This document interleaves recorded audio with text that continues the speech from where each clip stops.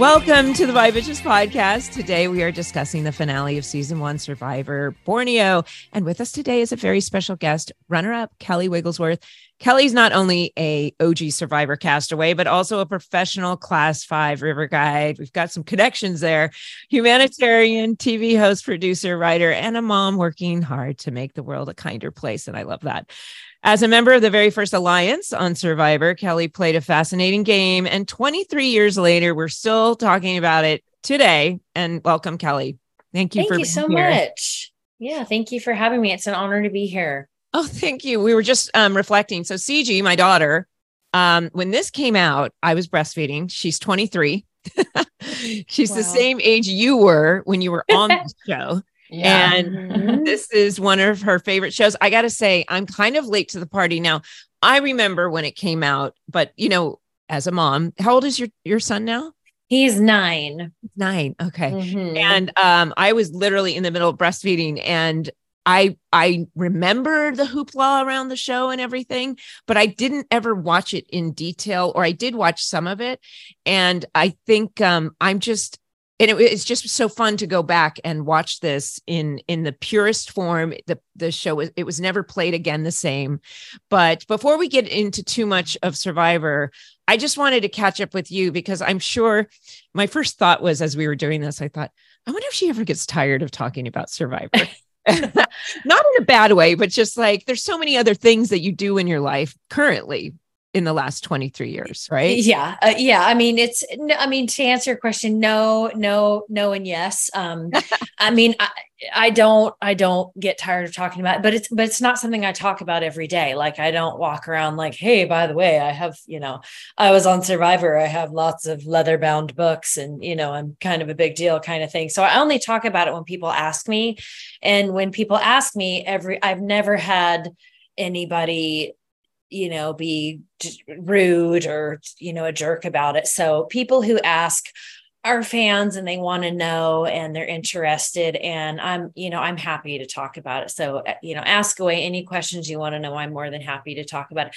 But at the same time, it is really funny. Like, it's been 23 years, Yeah. I'm the same age as Survivor. So. Yeah. And so I was actually 22 when I did it. And then I turned 23 the summer of before the finale. And, like you said, it was the first one. It was super new. It was wild. It was weird. It had never been done before. And it's never been the same since, and I always wondered, I'm like, how is that still, it just seems like a one-shot thing. Like, you can't ever, like, everybody knows, the curtain's been pulled, you see who Oz is, and it's done.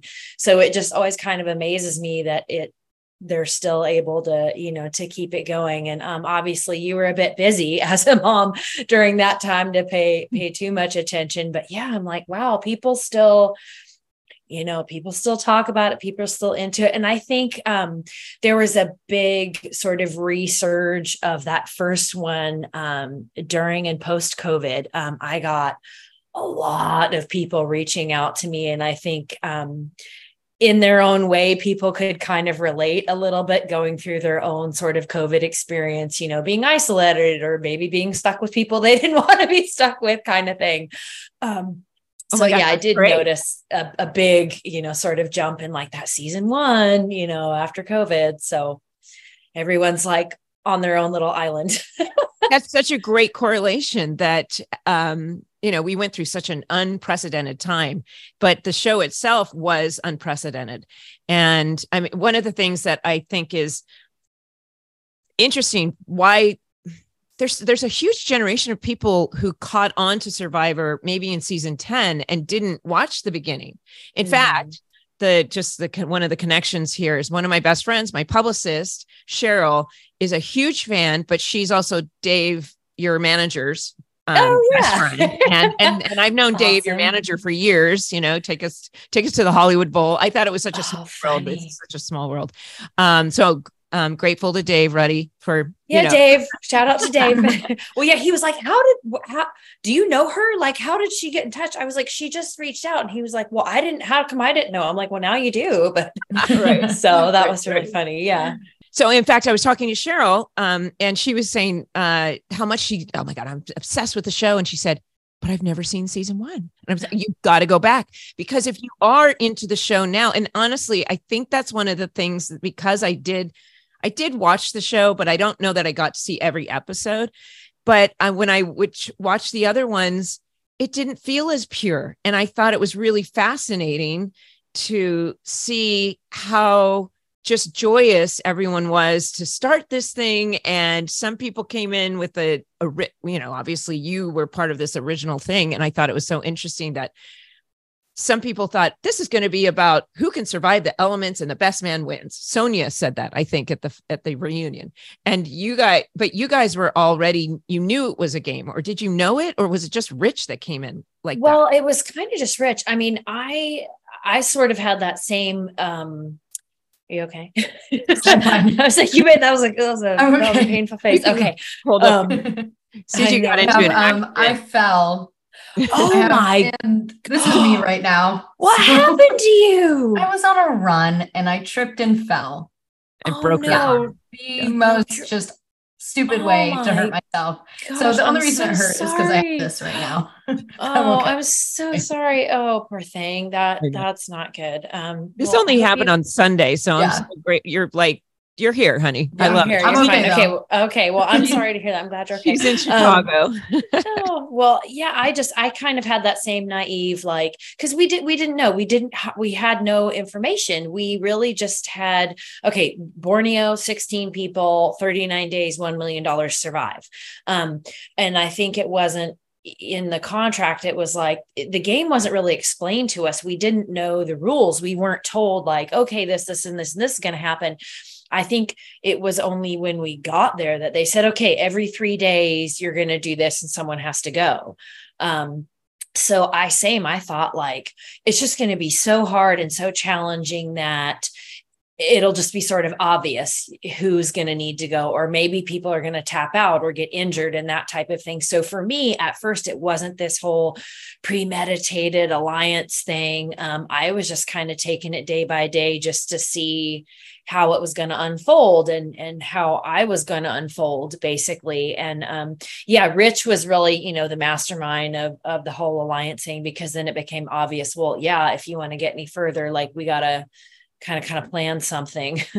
Well, it's interesting. I mean, to do the research that I've done, that he claims that he actually, before he even got to the island, was preparing. And I think that's what everyone does now, right? Oh, sure. Right. Oh, yeah. Oh, yeah. Now, I mean, and I'm sure he was, he's that type of person, but from, Borneo season 1 to when I went back to Cambodia season 30, which, by the way, I was still breastfeeding my son up until I got on the plane to go. And that was really fun to go through that process while being in the Cambodian jungle. But we got there and it was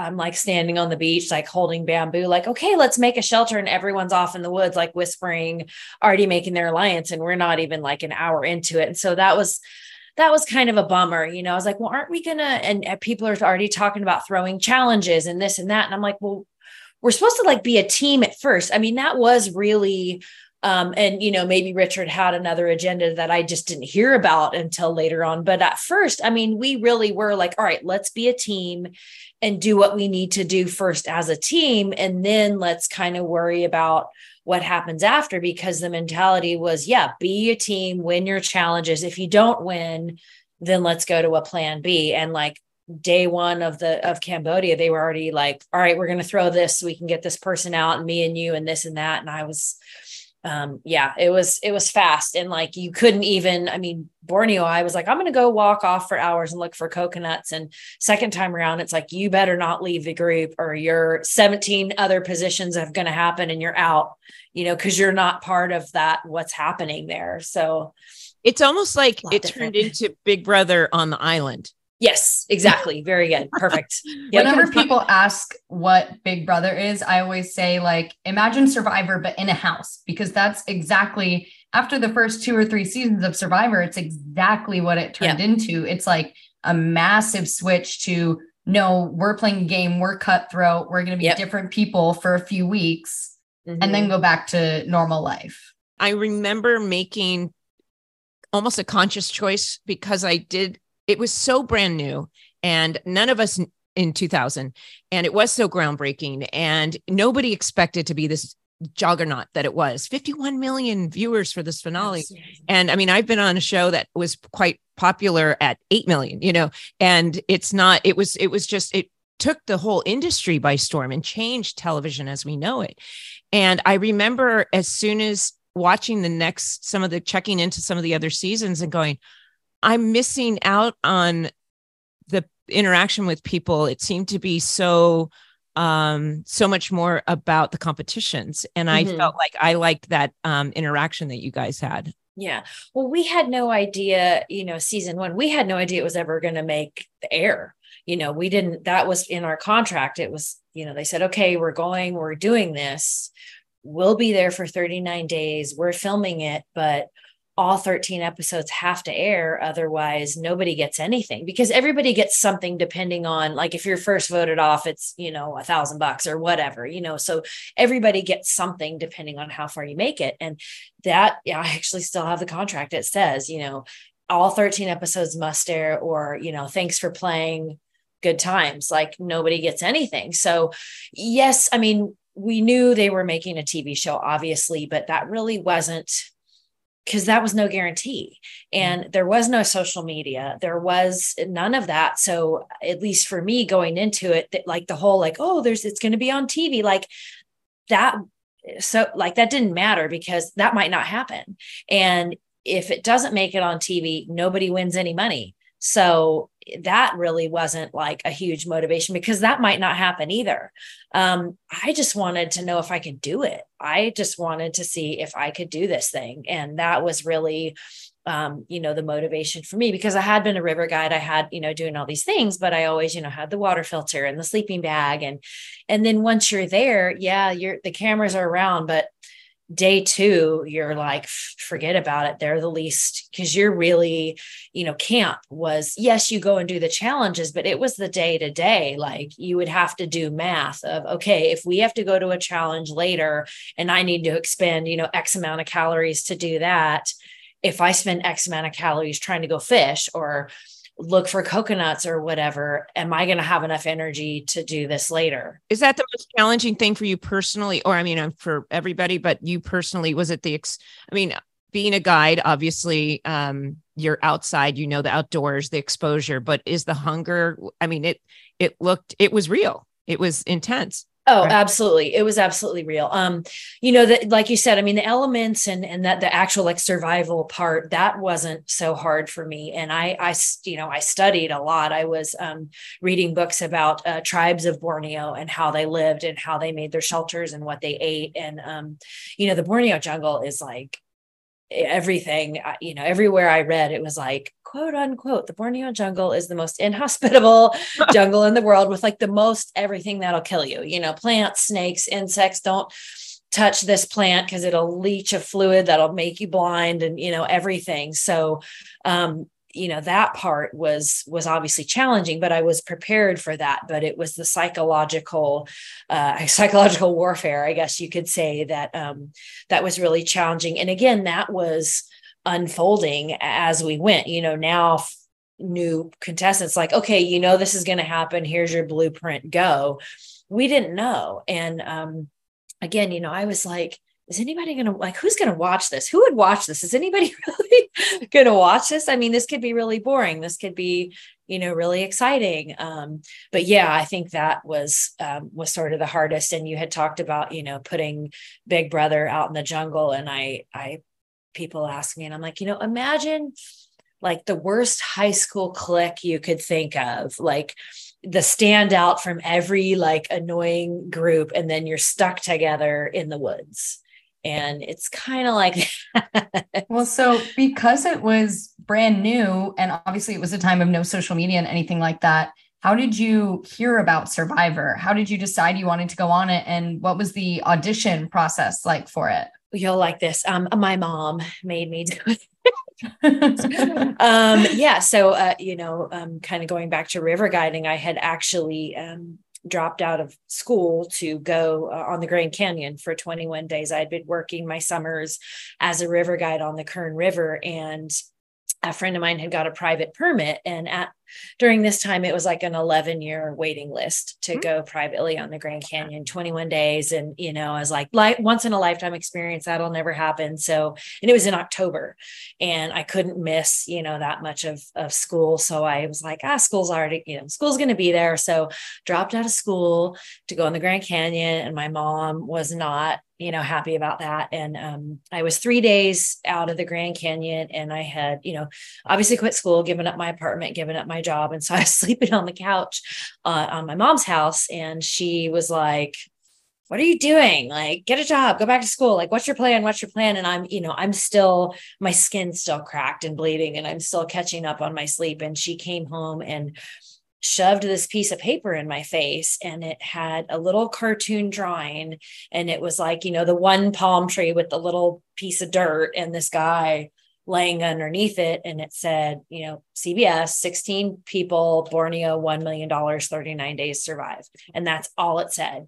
And she was like, you should do this. Like, you pretty much just did this. Cause I was 21 days in the Grand Canyon with 15 people that I didn't know that well. I knew, we all worked for different companies, and we had all kind of seen each other on the river, but it was, she was like, you just did this, like, go, you should do this. And I said, yeah, I should do that. And so I just started auditioning, and, kind of one thing led to the other. But the audition process was really funny because you had to film a video and, fill out a bunch of stuff. And I didn't have a camera. Like, we didn't, there wasn't like phones with cameras. That wasn't like a big thing. And so my dad borrowed a camera from somebody. It was like a camera, like a Beta, like a big ass camera that I happened to be visiting family in North Carolina, where I am now. And my sister was filming, and she didn't know how to work the camera. And I didn't know what to do, because they're like, be creative and show us your personality. And I'm like, what do you do that's like shows your true self, but you're not like being campy or cheesy or, acting. And so we spent a day, and I had done all these things. And then afterwards I was like, oh, that's awful. That sucks. Like, erase that. And I do something else. Oh no, that's terrible. Erase, sucks. And then I got to a point where I was like, forget it. Like, I'm just not going to do it. I can't think of anything cool to do. And she said, no, just do something. Cause it had to be in the FedEx thing by, midnight of that day. And so it was like 11 o'clock at night. And I'm like, sitting on the couch, just over it, drinking a beer, like petting my dog. And she was like, okay, your name, who are you? Where are you from? Like, just give me the information they want. And so I was like, fine, whatever. And I was just like, pick me or don't, like, I don't really care at this point. And so I put it in the FedEx thing, just had already decided like my audition sucks. This isn't happening. And got in my car, drove back to California. And I get to California 4 days later, and my mom's calling me, freaking out because I had no cell phone. So mom was, base camp. She was contact phone number. And she's like, CBS has been calling for 2 days. They're freaking out. They really want to talk to you. And I'm like, for what? So I call, and this, I spoke to this woman in casting, and she's like, is that really you? Like, that was the most amazing audition. And I'm like, what? Like, you guys must be really, there must be some really uninteresting people out there. So, she kind of goes on and on about, how wonderful my audition was. And I'm just like, okay, I guess. And it wasn't until the finale where Mark Burnett, and I think they might have even showed a clip of it at the finale. But so Mark Burnett starts talking about my audition tape and how fantastic it is. And I'm like, what is the big deal? And so apparently all these things that I had filmed that my sister supposedly erased, she didn't know how to work a camera. It never got erased. So, and I couldn't even tell you what I was doing. Like, I have no idea what it was at this point. So apparently all this random stuff that I thought was stupid was like, Mark was like, it'd be like a couple of seconds of this, and then it would go dark, and then a couple of seconds of that, and that would go dark. And he said, apparently it was just the best thing ever. And so I just everything you thought was being deleted. Yeah. So in my, so I'm just kind of like, I kind of just like Forrest Gumped it like onto Survivor, because I had no idea what I was doing or what, That's an amazing story because it just, we're actors, and we're always putting it's so hard to judge ourselves, and especially putting yourself on tape, and it's like, That's such a great story. It's like sometimes it doesn't matter if you think it's bad. Just just send it. Just yeah. Take action. Yeah, exactly. She was like, just do it. Like, what do you have to lose? Just, put something out there. And, so I did. And then the other thing that he told me was the written application. One of the questions, because again, at this point, there was no point of reference. So one of the questions they asked was, if you could be a character on Gilligan's Island. So I'm going to ask you too, if you could be a character on Gilligan's Island, who would you be and why? I've never seen well, that's the thing now. Like do you know the show? Yes, I know of it. I know the premise. Know of it. Okay. But I don't know any of the characters. Okay. I would think that, obviously, well, sometimes like the movie star, but Marianne was fun. Yeah. Okay. But Gilligan was you can be, whoever you want. But you can be whoever you. So if you could be anybody, who would you be? A CG, I think, would be like a type of person who you see like on Survivor. An actual if you an actual character, an actual character on Gilligan's Island. We had to pick a character on Gilligan's Island. So there's Gilligan, who was the goofy guy. There was the skipper. There was the couple, the Mr. and Mrs. Howell, the millionaires. They were the millionaire couple. There was Ginger, the movie star. And Marianne, who's like from the dairy farm. Right? She was like the little country girl. And then, the professor. And the professor. I was think that CG, CG keeps, this is her favorite. This and Big Brother are her favorite shows. And she talks about doing Survivor. I'm like, honey, you could do Big Brother because you need showers. You can't. Yeah, I said, I think I would win Big Brother, but I would be awful on Survivor because this was something I wanted to ask you about. You said hunger was really bad, but exposure, like I can't imagine not being able to get sleep from the rain and just being soaked. No sleep. I would turn into cranky, rude, and I think I'd be booted off Survivor because they'd be like, "You're rude and annoying. Get off." Well, so I'd probably be the movie star from the movie star. Okay, and Melinda, who did you say you would be? Oh God, that's so funny because I mean, people think because somebody would say because you're an actor, but I'm not the movie star. I think I'm more. I don't know. Maybe I'd be more like Skipper or something, or the professor. Okay. Well, okay. There you go. Good. So I said the professor. Okay. And apparently I was the only female who picked a male character.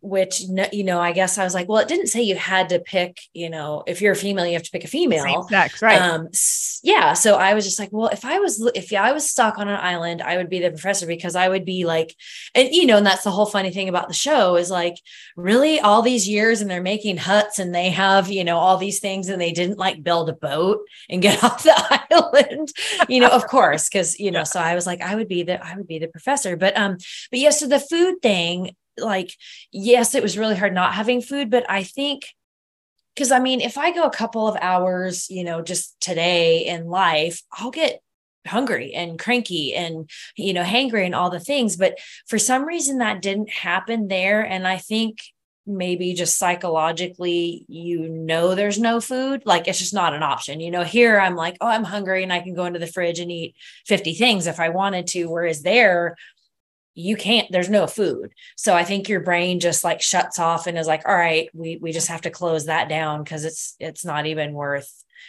your time. So, that just, I was never like, oh my God, I'm so hungry. Like, yes, I'm hungry, but I just thought of other things and you're on you're living on adrenaline. So that kind of shuts down the hunger. But, how you were saying, oh yeah, people, I'm going to go and do this and I'm going to do whatever I need to do and do whatever it takes to get through. And I'll be whoever I need to be for that to happen. And then I can come home and go back to being me. And I always kind of was like, I kind of call BS on that. I said, you can't go and be a completely different person, cause I've never watched it. PS I've never seen anything that I was on or any of the other ones, but I've met people and I obviously know, what's happening. And I've always heard people be like, oh, I'm this really sweet, wonderful person. That's just me in the game. But in real life, I'm really awesome. And I'm like, no, I disagree because you take away the showers and the food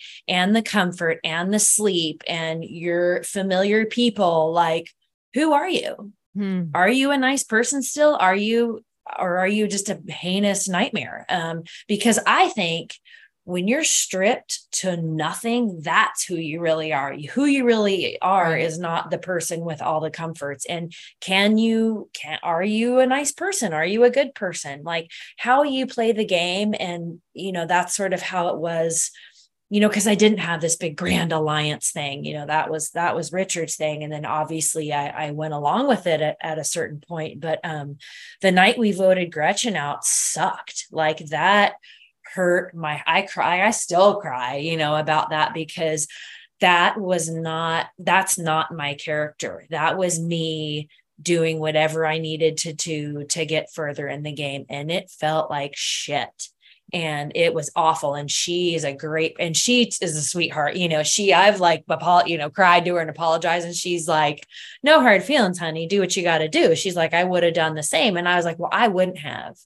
And that was the turning point for me, where I was like, if I get voted out tomorrow, fine, but I don't want to go any further playing this way because it sucks. And if I go any further and, even if I win, I want to win because I know it's because of me and not because, I hid behind Richard or whatever, Right.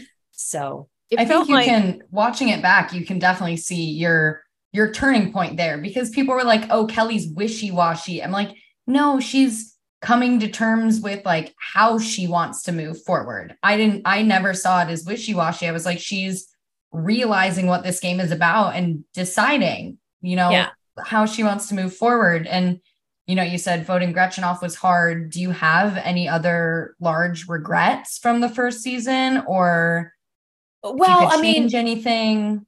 Yeah, I guess, in hindsight, like if I knew I was going to lose anyway, I would have much rather given the money to Rudy. I would have gladly taken Rudy to the final two and like, here you go. Like, I would have much rather gone to the end with him versus Richard. Even that whole day to the end, Richard was like, all right, second place is cool. Like he knew he was already resigned to the fact that he was not going to win against me. And that was the plan. Like if you're going to go to the end, you want to sit next to somebody who you feel like you've played a better game, you're a better person, that type of thing. And he even, and I don't know if this actually made it to camera, but when they announced the winner, he turned to me and he goes, I'm sorry.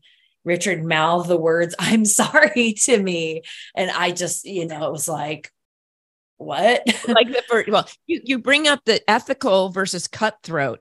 Mm-hmm. I don't think, I haven't seen all the other seasons, but I seriously doubt that there was ever as much, because it was almost like it was the majority were trying to, I think, play ethical, and it was more the minority and then of course at the end, everybody was having to play the game, because in the beginning, I don't think you ever will get that in any, or ever got that on. You don't.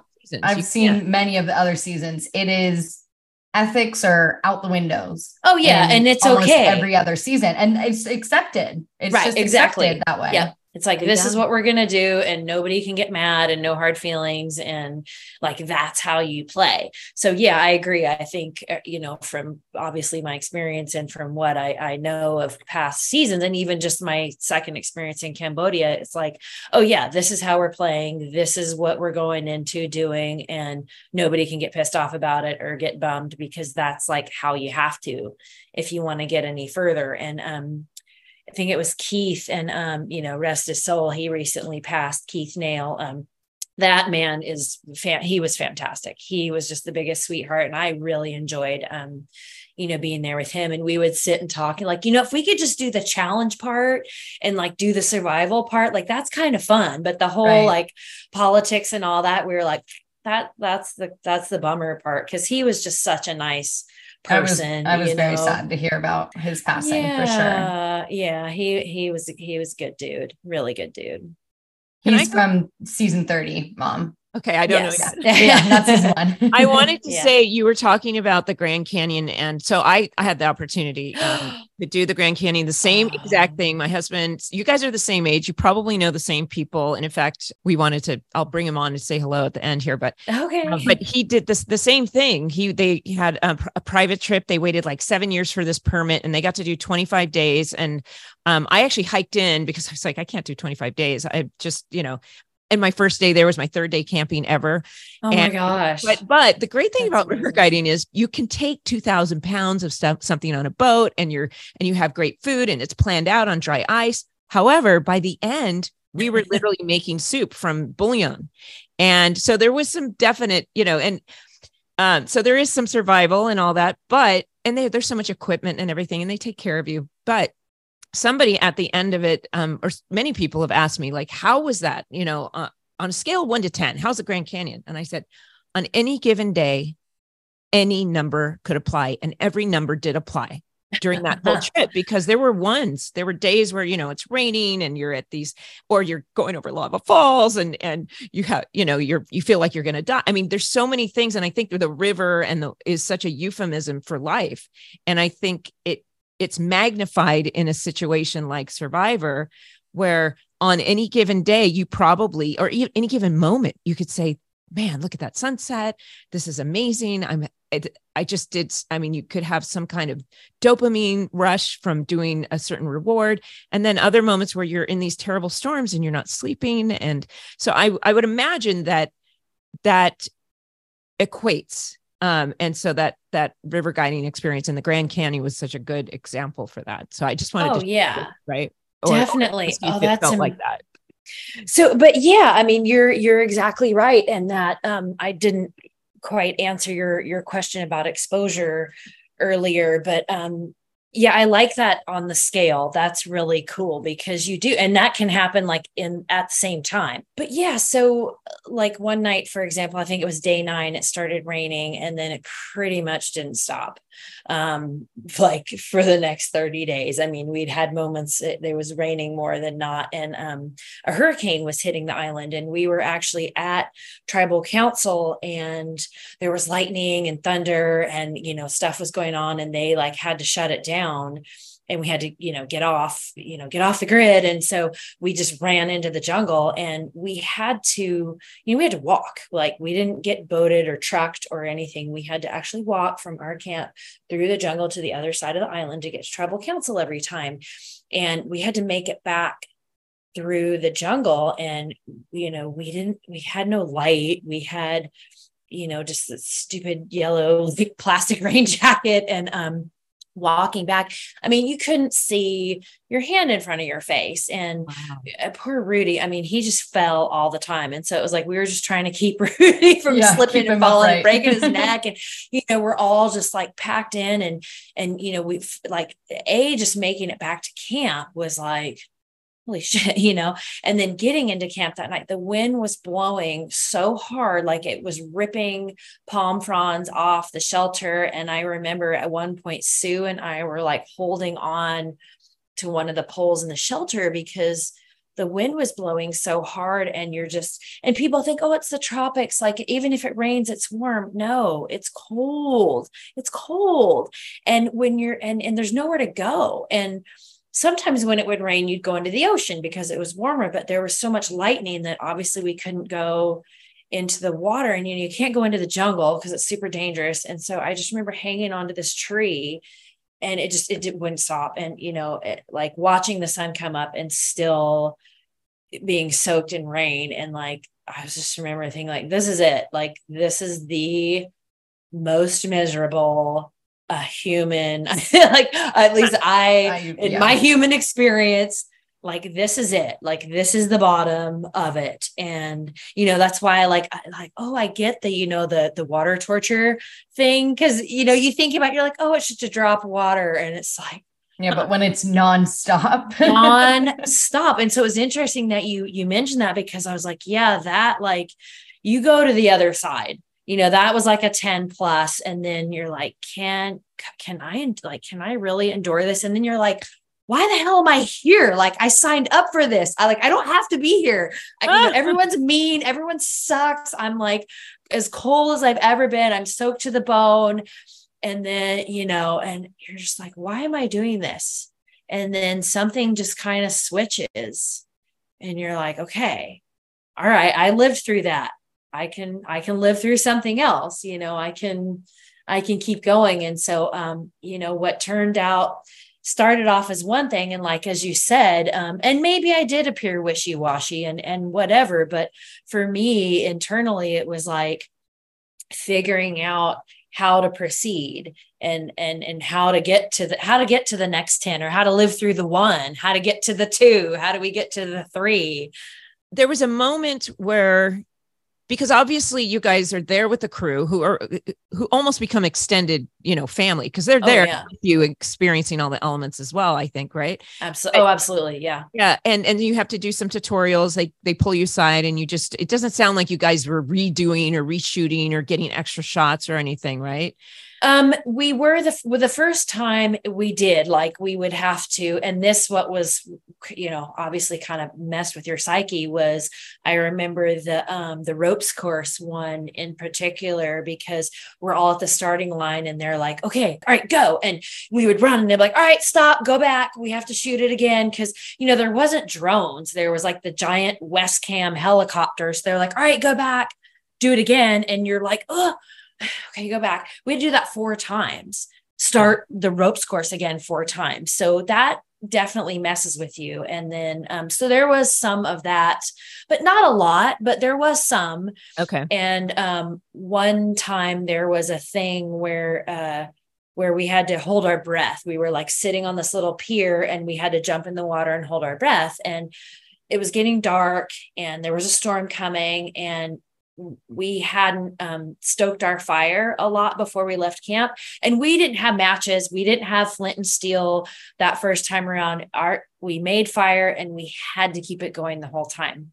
And so we had to decide, when should we put the pot of rice on? Like, are they going to call us to go to a game? Because we had no idea. We would just kind of have to wait for something to happen. And so that night in particular, we had waited all day. And nobody went to go off and do anything because we knew we had a challenge. And then finally we thought, all right, well, maybe it's not happening today. So he went to put the pot of rice on. And then of course they show up and they're like, all right, you're going to a game. And we were like, crap. And we didn't have time to stoke the fire. So we were out there floating on this little pier. It's getting dark. We're cold.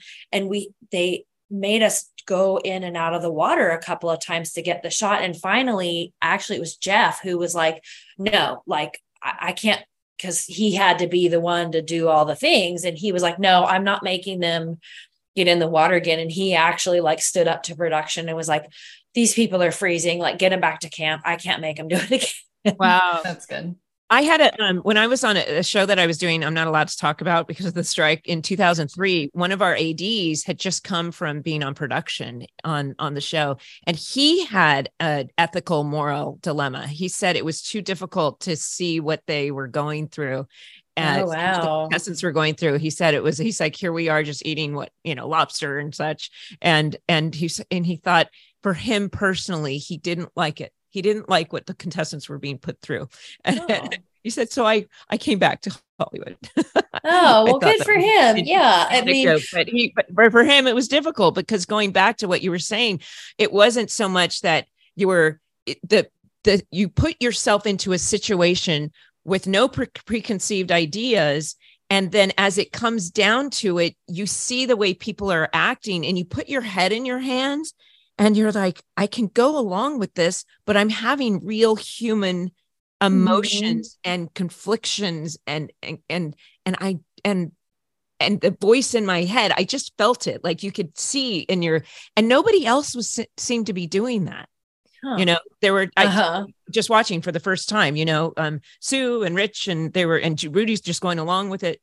Yeah, they were like, "Here, this is what we're doing," and you had a real you were questioning everything in your humanity. You could see the battle. Yeah. It was a battle royale for sure. And that, and that's the thing is like, you have the one side where it's like, oh, it's just a game and it's, it's not real life. And then the other side, it's like, well, crap, if this doesn't mimic real life, I don't know what is. Like, what are you willing to do to get ahead in life? Yeah. It's real life in a box. Stripped down to its that most is real raw life. way, like raw method. Yeah. I feel Absolutely. like the contestants now, they have it easy because it's expected of them. Although right, you get a free pass to be however you need to be, right? Like we were saying earlier, like it's expected and it's fine. And I just think there's something, one of the things we do on this podcast is actually explore the impact of shows and the cultural impact and such. In reality, today, we know that people love the idea of being on TV. Maybe they love it for the fame or the money but we've also seen for some people that it's highly unhealthy for their emotional health. And, especially when you get to like the housewives and things like that, like exposing yourself and it can be very exploitive and such. So coming back from the show, how did your life change in so many ways, like a lot of attention, or were you able to balance it and just kind of keep to your core as a little bit of both? So that's, that's a really interesting question that not too many people ask. And that was a really big part of it because, again, like you said, now going into it, whether that's people's motivation or not, like, that what to expect. And, like I said, I mean, we didn't even know it was ever going to air. So the amount of just popularity and I guess fame, so to speak, that came after was a huge shock to all of us. And it was, I tell the story. I'm like, okay, one week I was cleaning out porta potties on the river because that's what we had to do at our camps. And the next week I was walking the red carpet at the Emmys wearing like Jenna Elfman's rejected dress that she didn't want that happened to fit me. And like somebody's loaning me $100,000 diamond earrings. Like, what the hell? I mean, I'm not kidding you. From Saturday to Saturday, that's how much my life changed. But coming home, we, of course, we weren't allowed to tell anybody. And I think that first one, correct me if I'm wrong, but it's my understanding that the first one was the only one where we knew who won. It is. Yes. I think after that, they were like, after that, they wait to read the votes until wherever they record the reunion. But yes. So not only did we, not only did I know, I knew I lost, but I knew the whole Sue speech and the whole everything. But, so I had to come home and like keep that secret. And it was just weird, like mentally, physically, I was just in such a weird place. And I was, staying at my mom's house in Las Vegas at the time. And that just coming back to civilization anyway was weird as hell. But coming to Las Vegas after being in the Borneo jungle for 39 days was way too much. I couldn't even deal with myself. I didn't know what was happening in my brain, certainly in my body. I had lost 24 pounds. I was very ill. Turns out I had serious like parasites and amoebas. I had like a serious health problem that I didn't find out till later. So I spent 3 days in Las Vegas and I was just like, I got to get the hell out of here. And I went to the river. I went back to the Kern River. I went to work. I worked all summer and everybody knew me there. It's a very small town. All my friends knew me. So it wasn't a big deal. And I had told my manager at the company, I said, I need to be on an overnight every Wednesday night. So every Wednesday night I was on a 2-day trip. So I was camping. I was in camp. I wasn't in town. I wasn't near any people with a TV. And, people would come and, they would kind of recognize me, but people were pretty cool. And I had a really great group of guide friends that were very protective of me that, if other guests would come on a trip, they would be like, hey, she's on the river. She's just a guide. Like if you happen to be in her boat, great, you're in her boat. Like no one's getting, and just let her be. kind of thing. So people really did kind of rally and let me be. But there was a few times where people had brought little TVs into camp on Wednesday nights because they had to watch Survivor. And it was even funnier when I would be on the trip and they didn't know it was me. Because, you're in hat and sunglasses and life jacket and you can kind of hide out a little bit. So there was one point where this woman had brought her TV and because she had to watch Survivor and she did not know the whole time that she was on the trip with me. Yeah. So that was pretty funny. That's awesome. That was awesome. It was probably very helpful, going from such a wild environment and then being able to have a bit of a support system when you get back. I'm sure that made the transition. I mean, not that it was easy, but it aided in it a bit, I'm sure. Yeah. I had to get back to nature. I had to get back to what was familiar and where, because nothing seems real. Nothing feels real. And I mean, even being there was odd, but yeah, you have to process a lot of stuff mentally and emotionally. And then also as it gets closer to the finale, having living through it the first time was hard, especially, the speech at the end, which I'm sure we'll talk about, but just that building up that anxiety of oh my gosh, I'm going to have to live through that again. And what's everybody going to think? And, as it's progressing, people, and even my friends on the river, they're like, she's still here. So she must not have gotten voted out. They were starting to kind of calculate I haven't been whisked away to somewhere for a week. So she's still here. So maybe she's still in it kind of thing. So, okay, so you just mentioned one of the more, if you type in, Survivor Borneo, that speech from Sue comes up. And so I'd seen it. And I mean, I didn't see the speech. I was just okay, I know it's coming up. So I watched it just the other night for the first time and thinking about this epic, famous speech. And I was a little bit jaw dropped. That sounds so, see what comes out of people's mouths is about themselves. It's not about the person receiving it. And we can't control what people feel, but she was so angry and it came across as sore loser to me. That's what Jervis said after. I think what's more iconic is how Jervis backed you up and said what we were all thinking. I think I watched it for the second time last night. And I was like, she really was just a sore loser. Yeah, I think she was hurt. I think a lot of times anger comes out of hurt or it almost always does. And she felt the need of, that's when you think there's a lot of ego that is involved with almost everybody's actions. And I think I learned something when I was doing getting prepared for this, that you said that one of the things, everybody asked about Greg and the picking the number between 1 and 10, but I think you said that he actually said to you, he looked and he said, I can't let this. What did he say? I'll let you say it. Yeah, it was actually Greg and Sean, both of them.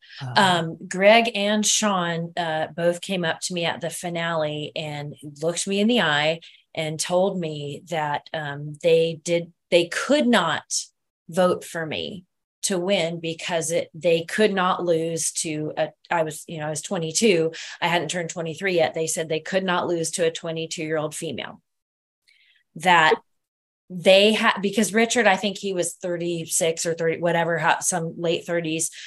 It was easier for their ego to lose to Richard than it was to me. And I knew Greg's pick a number was bullshit. And I knew Sean's alphabet, whatever his theory, that was just their way to not take responsibility. Justify. Exactly. Yeah. And I knew Stu wasn't going to choices. Right. I knew Stu wasn't going to vote for me. And I knew Rudy wasn't going to vote for me. And that was okay. He gave his word at the beginning and that was it. So Rudy got a free pass because he was like, I don't care how much I hate Richard and how much I love you. This is what I said I was going to do. And I'm going to do it. And Rudy and I butted heads at first, but he ended up being my most favorite human ever, by the end. And yeah, they both told me they couldn't lose to me. And, with Sue, she and I were kind of buddies at the beginning, and that obviously started to fade. And when I realized that, she was totally like ratting me out, she was, in bed with Richard on everything, and, really against me. And then, she and I had like a big disagreement, and because I told her, I confessed everything to her. I said, this sucks. I don't want to do this anymore. I want to go my own way. And she was like, no, don't do that. Don't do that. That's stupid. Don't do that. She was like, do whatever you need to do, but just like play along. I got your back. I got your back. I'll cover for you. And cause she was like, me and you to the end, like girl power. Right. And I was like, okay, all right, let's do this. And meanwhile, she's telling Richard, oh, Kelly's out. She doesn't want to do this anymore. So from that moment, they were out to get me. And, she had done that. So I knew she did that. So when it came time for me to come to power, because I didn't win anything. I mean, it was like day 20 something before I even won anything, and then you won 5 times in a row. And I had to. I was like, I had to. How is she not? Because I knew the outcome, and I thought she just won 5 times in a row. How does she not win? Because I didn't know all the details yet. Yeah, but because I had to, because there was no option. If I did not win, I was gone. They were going to vote you. Yeah, and so in my mind, it was like, what? Like there's no like losing was not. There was no falling off the log. There was no letting go of the idol, or whatever all those challenges were. But and so when it came time for me to make the choice for her, and, in my head, as she was like, well, I'm not going to let you get to the final 3. And that was my little immature, well, I'm not going to let you kind of thing. So I knew she was going to be mad. I knew her venom was coming. And I think that our whole last day in camp, when Richard and I were burning the place down, I was like, we chatted like, who do you think's going to say this or vote that? And like I said, the whole day he was like, yep, 100,000's great. Second place is awesome. Like he had already resigned to knowing that about himself. And then we were like, what's Sue going to say? And I said, oh, she is going to knew it was going to be rough. Oh man, I called it. I was like, she is going to lay into me. And he was like, oh, both of us. I was like, she'll have some sharp words for you. But I was like, she is going to let me have it. And he was like, do you really think like, she's on TV? And I was like, do you really think she cares? Like, she's going to say something. And I will say, for a person who didn't really have that firm grasp on grammar, her speech was really, really good. Just throwing that out there, He had a way with words. Eloquently spoken. Really eloquent for a woman who wasn't so eloquent, if you catch my drift. When he didn't shake her hand, when she came up, she said, I'll shake your hand, but I would not. What did she say? She wasn't going to give me water. If I was dying of thirst, she wouldn't give me water. I was like, do you think that was a performance, or did it come out of this real, because there's nothing worse than people having expectations in life and not getting what they want because they didn't. But do you think she played for the cameras, or that was real venom? She had real venom, but that was played for the cameras. Like, can the producers edge you on, you think? I don't think did they edge her on? Like, I think she had a lot of help with her speech. Let's put it that way. I mean, I know, like, she was really mad, I know she was really mad. And, but did she come up with that whole thing herself? No, of course she didn't. But to the extent that she really went for it, I didn't know it was going to, go that far. But and that was sort of a moment where I knew that the person I was when I stepped onto that island was not the same as when I stepped off. Because if you said those things to me prior to that, I would have gotten really fired up and taken everything personally. And, I mean, we might have fought, I would have gotten really passionate about it and had to really defend myself. But it was like, almost like this, like, sonic boom went over me, where I was just felt like, oh, I just elevated. Like I literally just became a different and better person in that moment when I didn't react. Right. And it felt fine. Like I just was like, you just made a huge ass of yourself. And sorry you feel that way. But there was no part of me that felt like I had to like defend myself, that I had to stick up for myself, because I knew who I was and I knew what I did, and I knew everybody else did too. And I didn't have to say anything about it. And it was a big moment for me, just in the game and in life in general. It was huge. I was just going to ask something similar, because if somebody walked up to me and gave me a speech like that, and when I was in a vulnerable place, or I'm still just figuring out my life when I'm 22, it would be devastating. And there was a time in my life where if somebody talked to me like that, I might be curled up in a fetal position.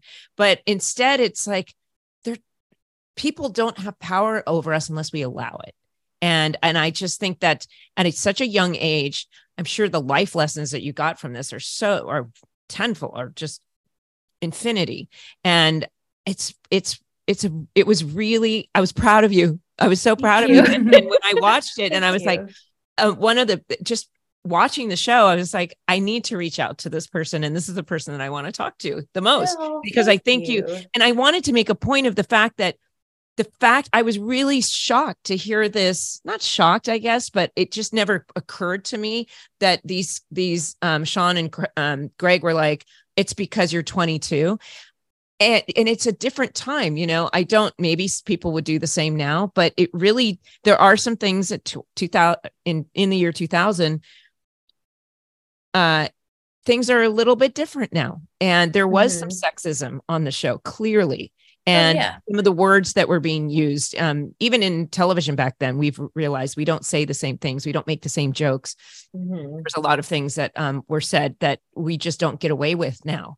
And I didn't even think about how far women have had to come in every aspect of the world, and that it would hurt their ego to allow somebody who actually played the game really well. A 22-year-old female, they specifically said.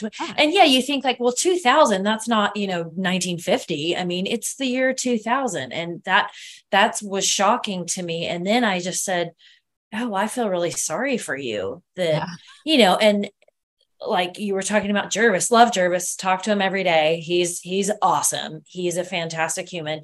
And he was like, you're a sore loser. And he was like, you played a great game and I am happy to stand behind you and support that.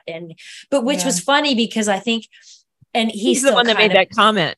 Totally. Well, that's how I say Jervis is a fantastic human. He is a sweet man. He's a great father. He's a great guy, but he does have this reputation, and he even had it there, and he still kind of plays to it on social media. And I always tease him. I'm like, dude, you have the biggest cover ever because you're the sweetest, nicest guy ever. And he was like, if I can't win, I want the best person to win instead of me. And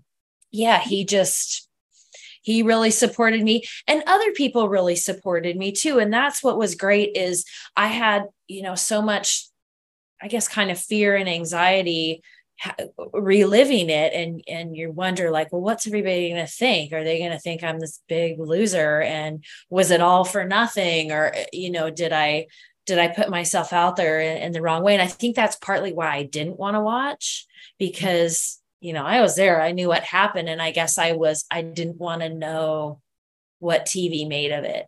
I mean, obviously, you film so much and then you can only air so much. And I guess like, what are they really going to show or not show? And I guess I just wanted to keep my experience pure and just kind of stay in my truth and my power of like knowing what really happened. But no one's ever come up to me and been like, well, you suck. And, that was terrible or that kind of thing. People have always been so kind. And, what you said, like, wow, you handled that really well. And what was even more awesome is parents, particularly women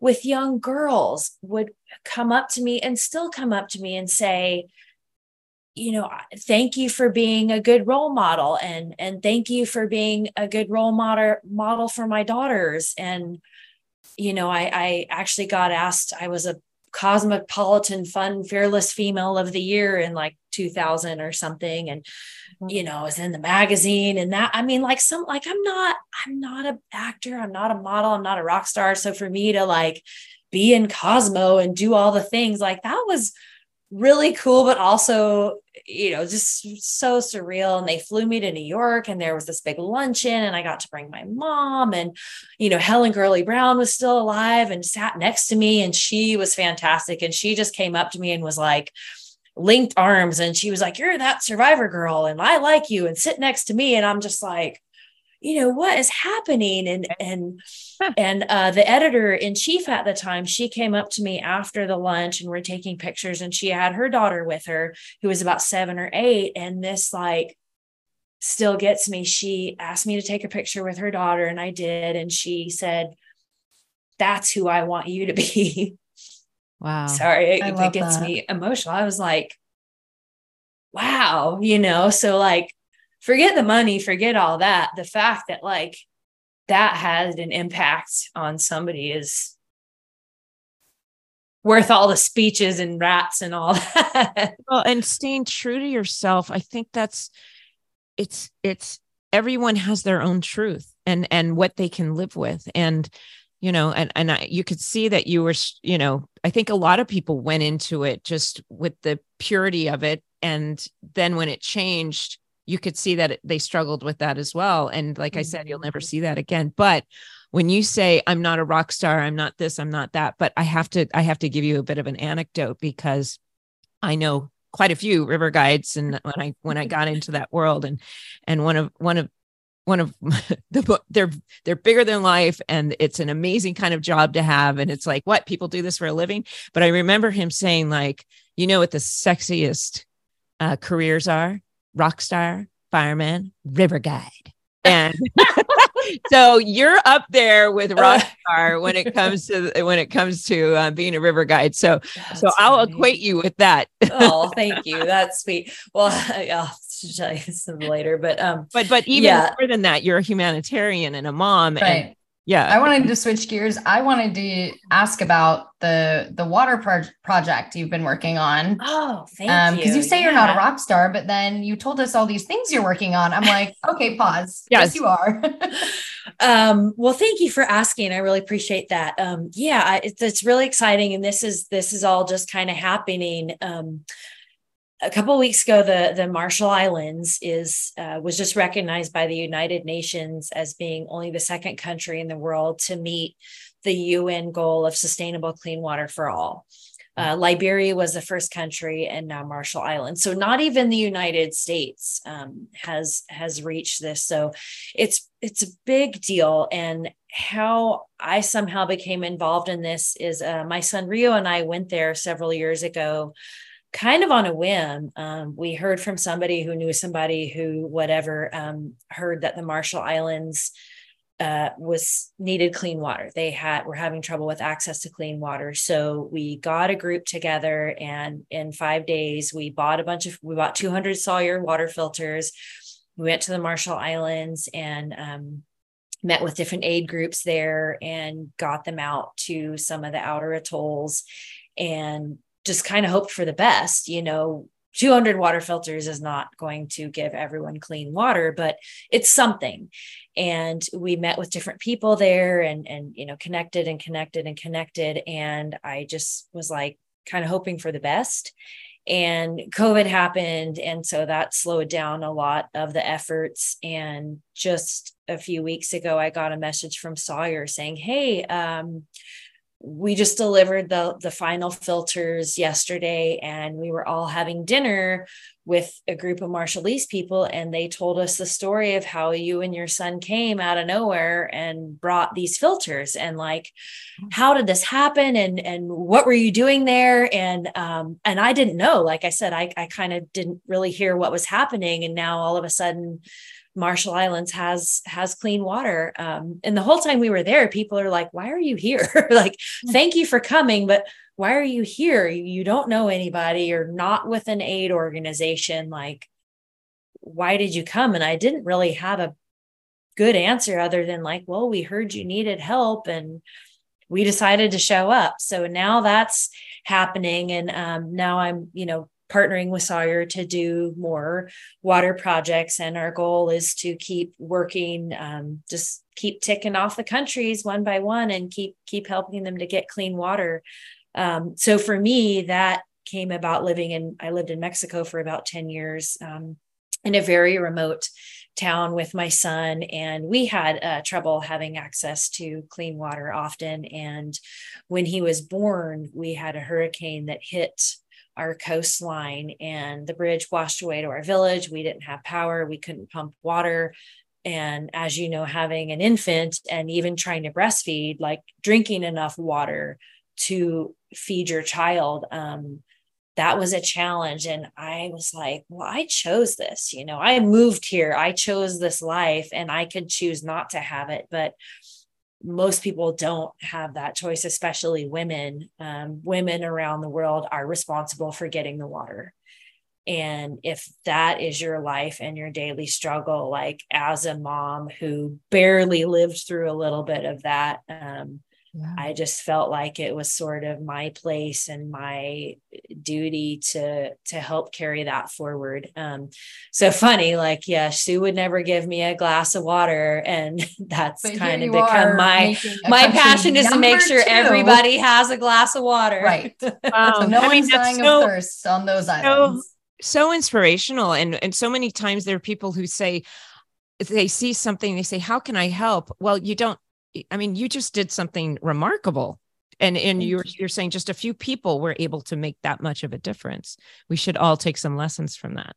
Yeah, you just I'm talking to myself. Well, but that's a really good point. I mean, I think there's a lot of people that want to help and want to contribute, and they just don't know where to start. So then it gets overwhelming and daunting. And I mean, at the time when we went, I was like I said, I was really excited that it happened, but then also I felt like, oh gosh, like we couldn't help everybody. And oh, well, you do what you can. And then it took some years, but it had a ripple effect. And now this is happening. And now other countries are reaching out to Marshall Islands saying, okay, well, you did this. Like, what's your template? How can we make this doable and digestible? And, okay, start small. Okay, little bit by little bit by little bit. And that's, something, as a parent, you want to tell your kids. And I, always tell Rio, I'm like, you're never too, it's a cheesy cliche, but like, you're never too small to make a big difference. Like, you never know what that one thing you did or that one kindness you said to someone, you have no idea how that is going to ultimately affect your life or their life and ultimately the world. I mean, who knew? I never, that you made one decision to get the filters and you started the ball rolling for now this it's great rolling. accomplishment that they have. The ripple effect. Yeah. And the cool thing is, we kind of talked about like, and there was lots and lots of wonderful people involved, but the group that brought it home to the Marshall Islands is women. That often happens. That's amazing. Yeah. Yeah. So that's, yay. On the topic of women, I know you have plans to go to India and start teaching, I believe it's whitewater guide school, because they don't have classes for women in India, if I'm correct. No, they don't. They don't really offer much training for anybody, but we recently did a trip to India. We went 3 days trekking in the Himalayas and then 3 days rafting down the Ganges. And it was myself, another female guide friend of mine, her daughter, and my son. And yeah, we're like, where's all the girls? Like, where are all the females? And they said, oh no, we don't have any female guides. And so my first question was like, oh, is that taboo? Is it, is it a religious thing? Is it not accepted? And they said, oh, no, it's not taboo. And it's not discouraged, but it's not necessarily encouraged. And they said, we don't offer any training, and, there's no training and there's no support and there's no encouragement. And so we were like, well, that sucks. We need to change that. And so every day when I would be rowing the boat, like we would pass other companies and even other people on the side of I mean, you would think I had three heads, they were just like, a woman is guiding the raft. And so we were like, well, I think we need to change that. So we're going to go back and we've been in touch with some other, there's quite a few female kayakers in India and Nepal. So we're starting to organize that. So we're going to go back and teach a 7-day guide school, all women led, myself and another partner. And then it's free only for women. That's amazing. So, and then we have a company there called Red Chilies that, they're a really great company. And they're like, yes, we will fully, like, we would love to have women guides. So I think that's obviously a big part of it too. And you've been in the guide community, and even still now it's still kind of a pretty heavily male dominated thing. So you can have all the training in the world, but if you're not put in an environment where you're going to be supported as a female in an all male environment, we don't just want to like throw them out there. Okay. Go figure it out. So Red Chilies has really rallied around this effort too. So I'm really excited about that. It's not an easy thing too. There are people that are talented. I read your essay that you sent me and that when you realize you can read the water, and I've tried and I'm like, nope, I know just enough about rafting that I'm but I'm not talented enough that I'm really, really intimidated by it. CG did the row when she was. I've done one trip. Oh, I love the row. I was 7 years old. Yeah. But that's what we'll have to come to the Kern. Yeah. Well, yes, we should make a plan for that. I've been on the Kern. Yes. And we've been talking about because I haven't been since I was 7 years old. So we've been talking about years doing another trip. She needs to do it. We should do it. Definitely. But going back, because I kept noticing you journaling in the show, and my first thought was like, is she writing her emotions? Is it therapeutic? Is she documenting? And you let me know that you've turned it into a book. Yes, I did. So well, that's funny because that when we got our care package, from the family, and there was like so-and-so got candy and this and that and the other, and what my mom sent me was a notebook and a pen, and people were like, you got paid. Like, why didn't she send you food? And I'm like, because she's my mom and she knows me. And she knows me. So I was like the why kid. Why this, that, and that. So at like 5, my mom handed me a notebook and she was like, write it down. You have a question, write it down. And like, we had encyclopedias and we had to look stuff up. And so I just always write, even if it's stupid, stuff. And I had nothing to write on there. Richard had a journal, and I forget who else had a journal. But Dirk had his Bible. Mm-hmm. And when he left me the Bible. So then I started writing in his Bible at first because I had to get stuff out of my head. So I was writing all along the edges and like trying not to actually write over the Bible because I didn't want to. And then finally I ended up just having to write over the Bible. And so I wrote in the Bible, and then I wrote in my notebook. And a lot of times I would write down food lists.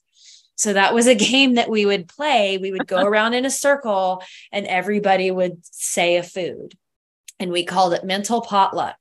And for some weird reason, it was like not Alice in Wonderland. What's was it Peter Pan or Pan? Where it was Robin Williams he Hook. Goes back. Yes. Oh, Hook. Thank you. Sorry. Hook. And they're trying to get him to remember he's Peter Pan, and they're like, pretend to eat. And so we would do that and like pretend to eat. And so I would write down the food as it went around in the list. And then we would go back and reread like, oh yeah, the cat was a lot of cheese. I just remember like, why did we want, we wanted cheese. It was like meat and cheese. God, yeah, cheese. It was all cheese. But so there was a lot of food lists. There was a lot of poems in there, a lot of stories, and really just day-to-day journal entries of just me. And so that's what the book is. It's me and my life in the Borneo jungle. Like, people have seen the TV show, they know what's happening on the game, but I mean, still 23 years later, people are always asking me like, what was your deal? Like, what was really going on with you? Like, yeah, we know the challenge and Sue said this and that, but like, what was happening with you? What was going on in your mind? And what was the jungle really like? And talk about the snakes and all of that. So it's just it's a day 1 through 39 with some random food lists. And I love it. I love it. I think great. that is the thing that, you know, we watch the show, but then people are so invested that we want to get into, you know, what were your thoughts and what was really going on? Because just looking at it, I noticed sometimes I was like, the editors, because it was new for them too, because you tell a story with editing and you could tell. I was like, okay, here they are with it. They got the villain music when Rich is up, and they've got the light music when this character is up, and you could tell it's a manipulative art where we're letting the audience know how to feel depending on how the editors put this thing together. And then there were times where I thought they edited this episode better than that one, like the Gretchen thing. It was so out of left field. It was one of the biggest surprises because it didn't, there was no inkling that was going to happen, or there was a lot of stuff going on behind the scenes, and they're just learning how to edit it down to 42 minutes. I think I think the fascination is still there because it really resonated and changed TV as we know it. I mean, it's just, what can I say? The show is nobody expected it to become what it was. And that season was still the highest rated season of all time. It's nuts. I remember my little sister came home one day from high school and I can't remember, like her senior year in high school or something. She's like, look, you're in my psychology book. And it was like us, I think it was like right when we arrived, getting off the bamboo raft or something. And it was, talking about, using Survivor as like a psychological teaching tool to high school kids now. And wow. Super random, but I take improv classes here in Chicago. And tonight I'm seeing an improv show with a bunch of my friends.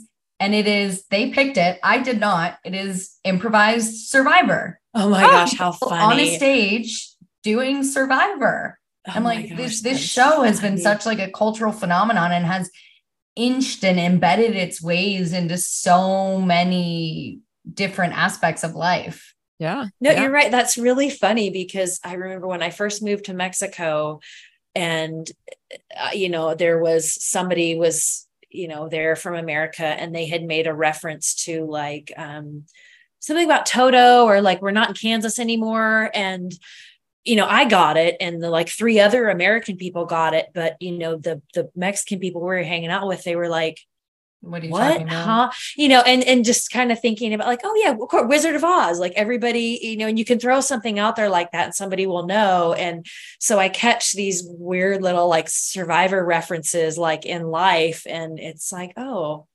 yeah. And that it's an odd part of culture. And I think one time I went to a Halloween party and I had a mask on. I was a bride of Frankenstein, and somebody showed up to the party as me. And it was awesome because like there was not like, I just went with a friend of a friend of a friend to some, Halloween party. And they had no idea you were going to be there. and my friends were like, you have to go over and tell them. I was like, no, I don't want to.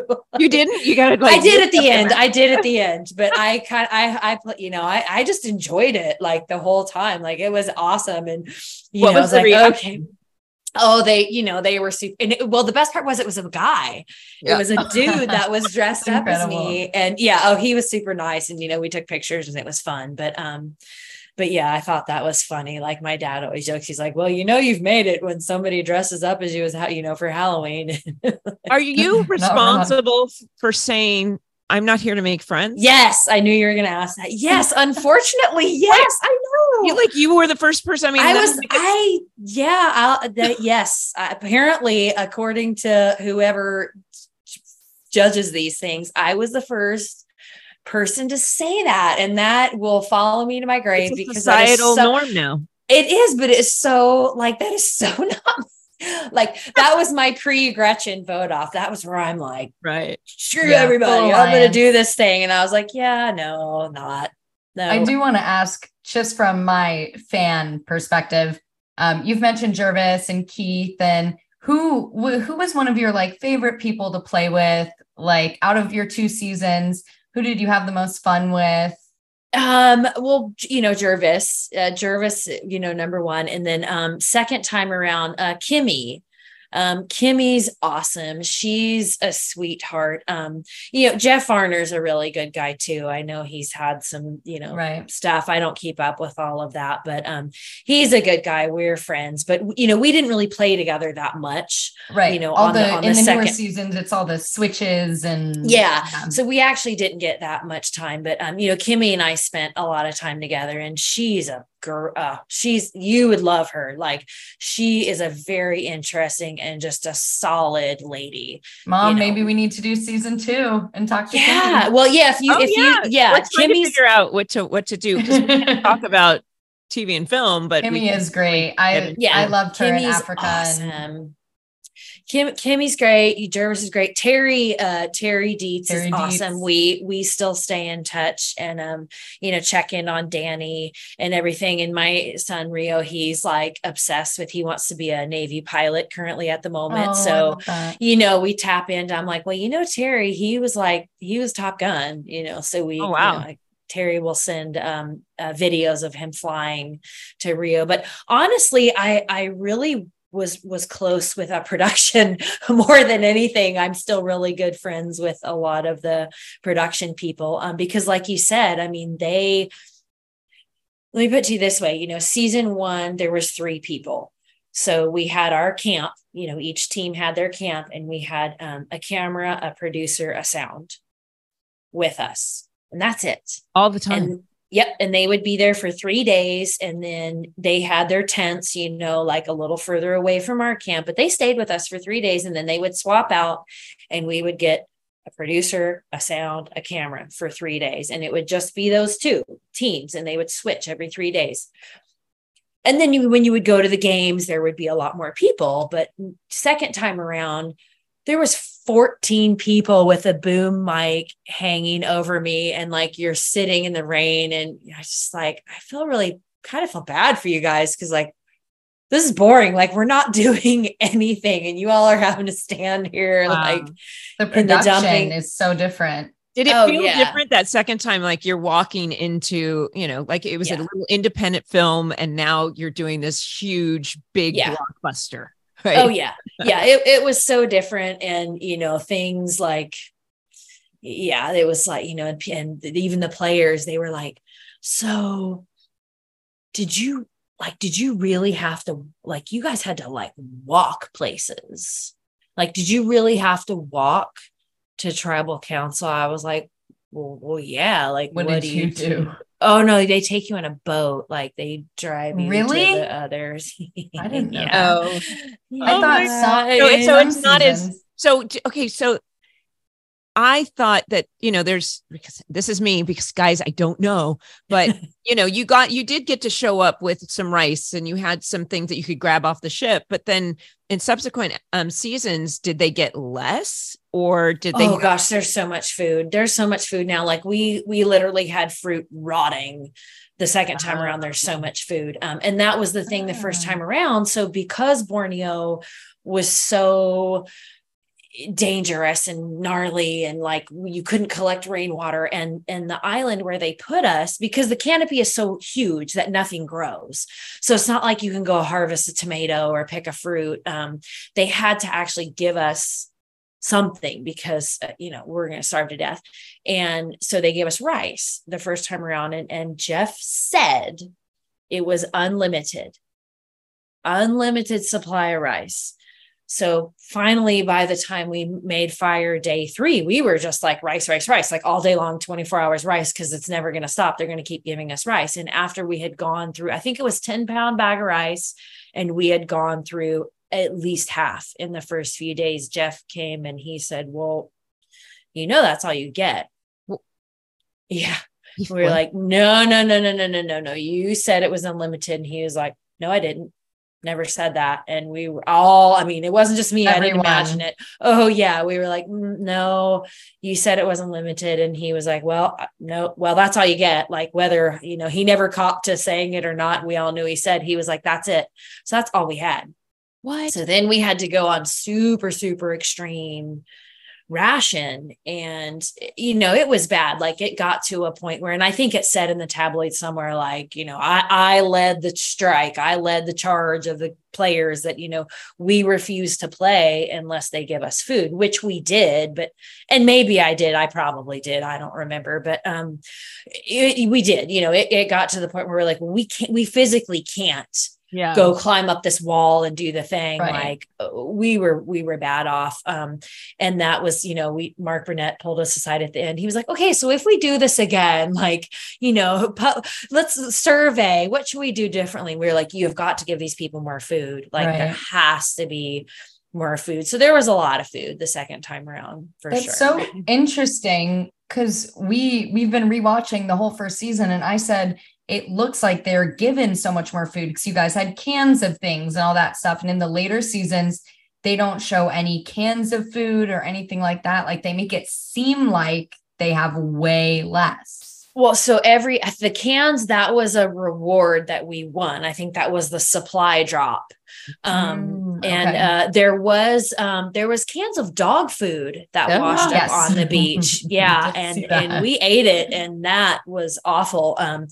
But there was a supply drop where we got hammocks and some toilet paper and like spices and a couple of cans of food. But other than that, our reward challenges the first time around was like, we got the spear and the mask and snorkel, or like a letter from home.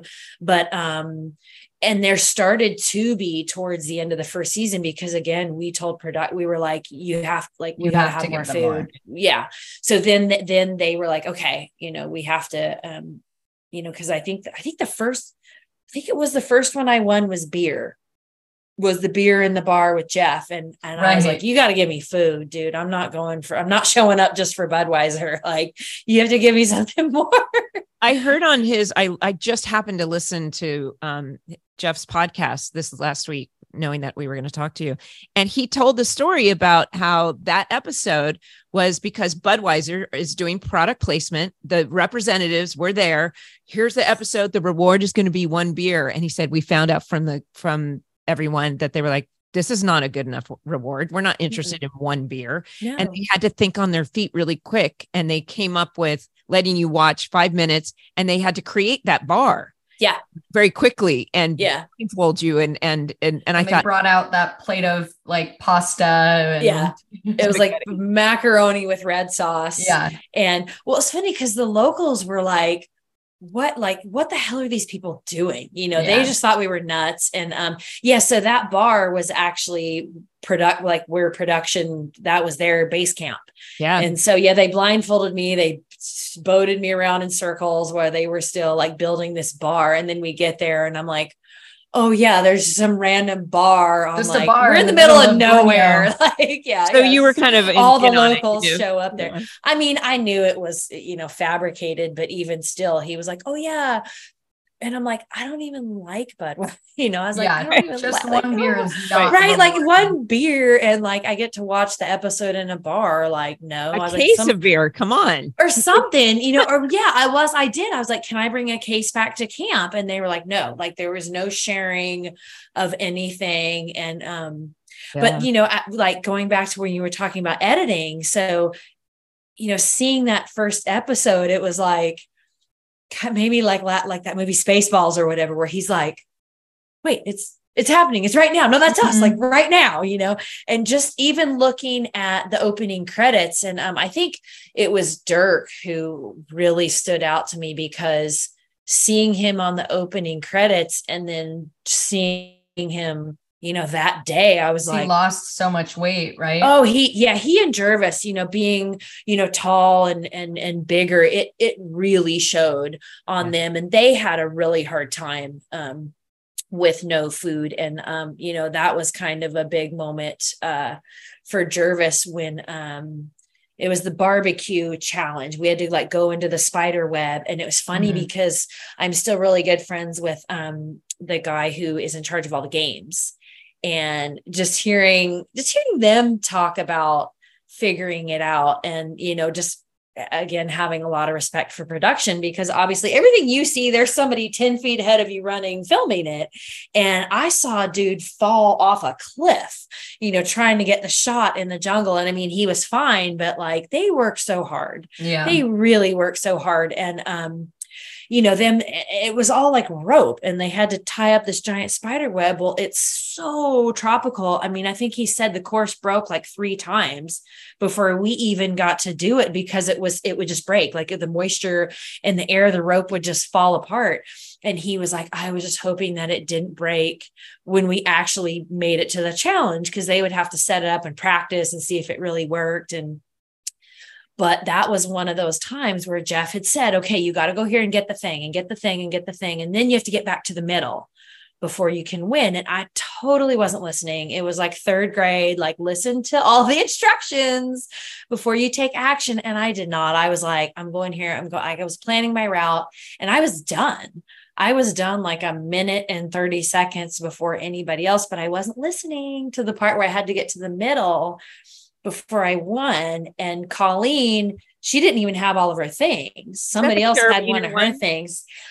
No, that was one. No, it was this giant rope spider web. It was like the ropes thing. Course. Oh, earlier on. Yeah. Okay. And we had to run, and each person had like a number or a color or something. Yeah. And we had like a little fanny pack, and we had to go to each station and get your color and put it in your fanny pack. But it was like, I don't know, 6 feet up off the ground. If you fell, you had to start over.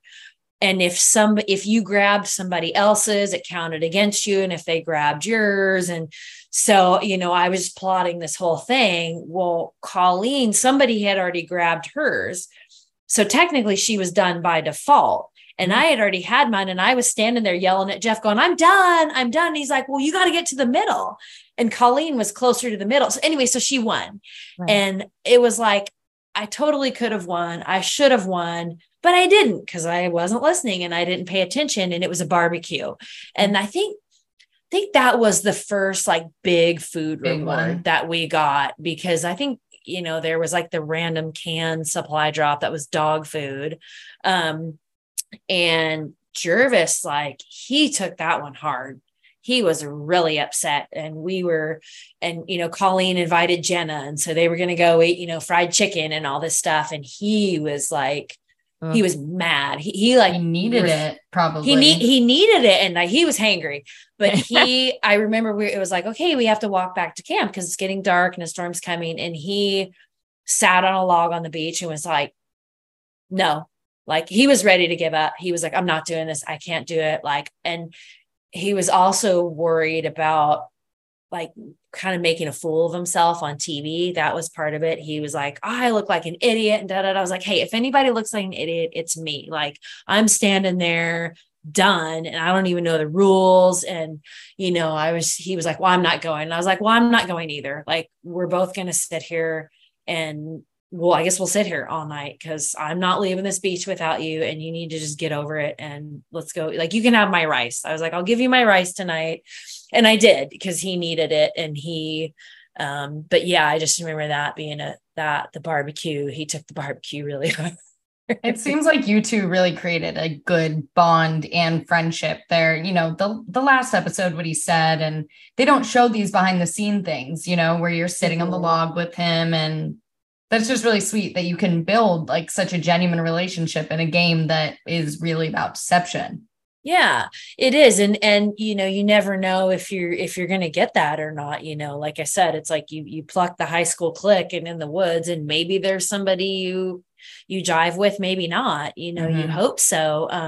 But yeah, he ended up being a really, and I always know when his son's birthday is, because he was born while we were there, and we had cigars, which were awful. And I puked my brains out later. Oh, wow.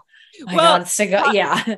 Talking about the finale just at the end, when, so just for my own personal, because when I saw Sue come up to you, and the whole big thing, everyone saw that you didn't shake her hand. You're like, no, I'm not doing that. Yeah. And then in the reunion, I was wondering, well, first I was two things. First, I was wondering what the rest of the evening was like after you guys knew what was going on. Did you immediately get to eat food? And then two, at the reunion, you guys said you were okay with each other. And is that still true? So two things.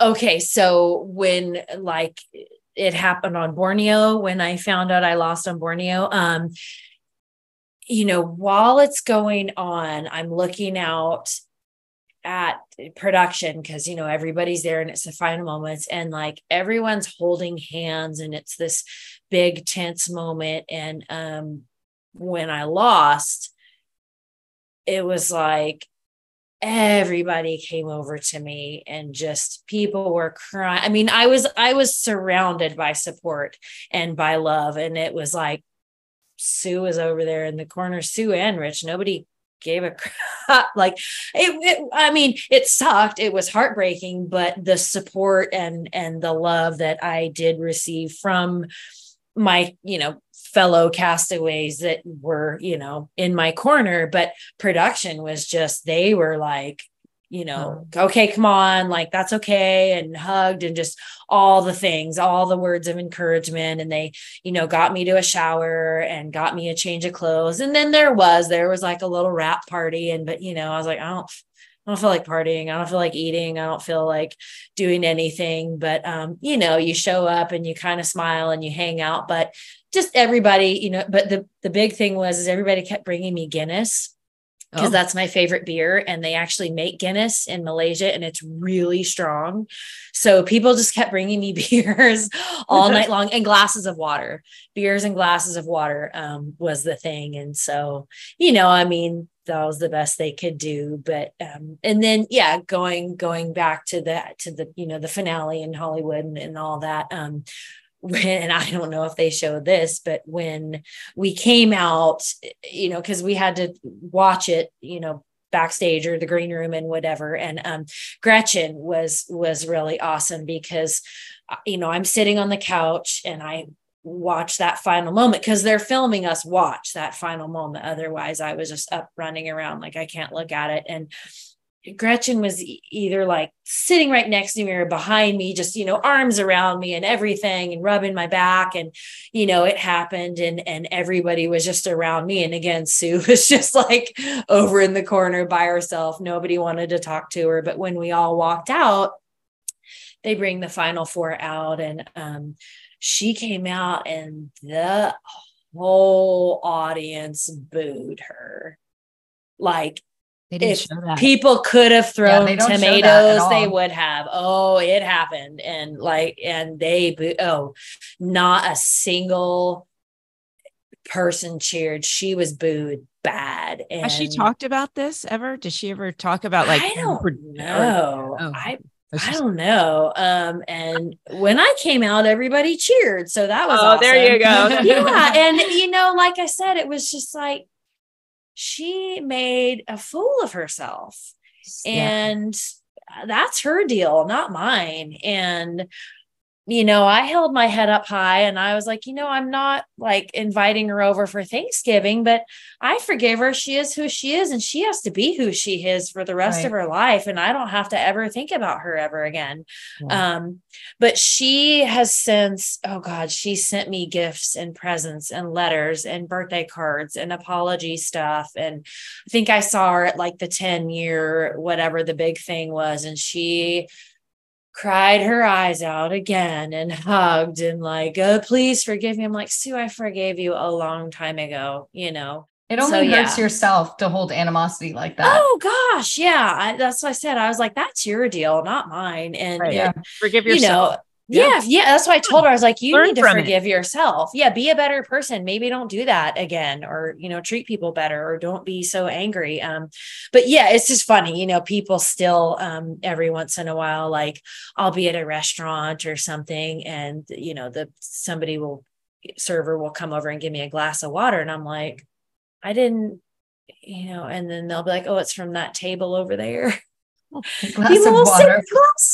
Because that's what she said. She said she would never give me a glass of water if I was, dying of thirst. And so I'll just every once in a while I'll get a glass of water, and that's really sweet. So I love that. I love it. And on the Grand Canyon, you pump your water to clean Yes. Yes. I can't even do that. Listen, we talked about doing like 30 minutes to an hour, and I know that we're over that. Oh gosh, I didn't even notice it. Well, thank you. Thank you for staying. But I have a couple voicemails that, I asked the fans for some voicemails, but Okay. I have a couple, and one might be, you already answered it, but one of them is from a river guide friend of ours. And in fact, you guys may have worked on this at the same company, but the first one is, we just have three. So I'll sure. No worries.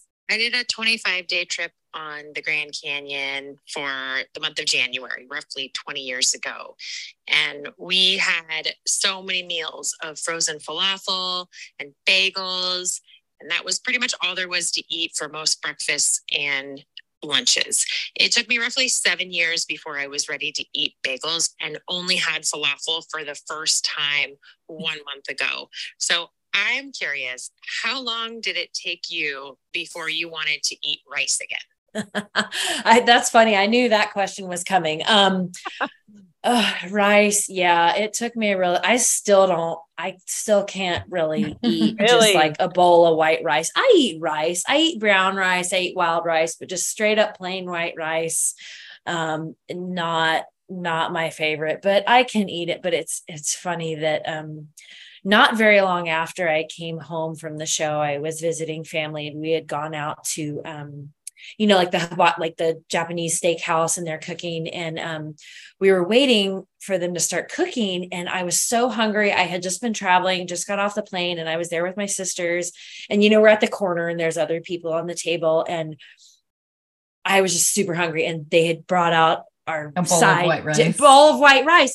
And I was eating it because I was so hungry, and I'm like eating it. And my sister's like elbowing me, and she's like, "Don't look, but those people are staring at you at the other end." And you can hear when the lady was saying to her husband, she's like, "Look, see, she's still eating rice. That's her, and she's eating rice." You can't go anywhere without rice and water.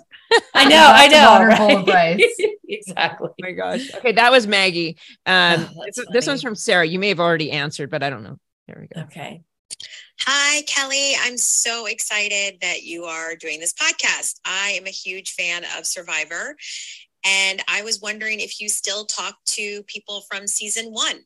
Kind of answered that a bit. Just Jervis. Yeah. He answered that one, but I didn't know if there's possibly more, but you would have been talking to Rudy, who passed. Yes, I would have been talking to Rudy. We would see each other and keep tabs, Christmas and holidays and things like that. So yeah, that's true. Okay. So I have one more, and I just love this. Maggie sent a second one because, I just thought this was a great way to end the podcast, because I think it really sums up. It was a great question. So here you go. Hi, Kelly. Hi, Mindy. Hi, CG. My name's Maggie. And my question is, so the very first Survivor was 23 years ago, and so much has changed in the game since 2000. What has stayed with you the longest? And part of that is also, what has been your greatest lesson from this experience? How did it change you? And I'm so curious, how long did it take to process everything you had gone through? Because you were like 23 or something when you did this show. And so now that you are not 23 anymore, how have you processed all of what happened to you? A lot of questions in one. A lot of questions. Well, and we talked about it a bit, but I guess I'm still processing would be part of the answer to that. I'm still, learning from that and what's the takeaway. But of all the things and all the elements and the people and the hardships and whatnot, I always kind of have this image. And when I was little, I loved the movie Neverending Story. Have you seen that? I mean, it's goofy and all that, but it was so cool when I was little, and it was kind of new, like technology, I guess, back then, and all the special effects. But I just remember the, Atreyu, the warrior, and he has to go through all the challenges, and he goes through this swamp, sadness swamp. And then, he has to like be pure of heart to go through the laser statues. And of course, I'm out there and I have nothing but time on my hands. So I'm like equating this to that. And, oh yeah, there's, like you were saying, some days it's a 1 and some days there's a 10 and some days you're the hero and some days not so much. And so I felt like, I went through the swamp sadness and the lasers and the this and that, but I always remember his final challenge was, and I just remember it being cold. I think, I don't know if he had to go through snow or whatever, but I just remember it being white and cold, and he goes through, and then he gets to the thing, and the big challenge is it's a giant mirror. And that's his final challenge, is this big mirror. And he has to look at himself in the mirror.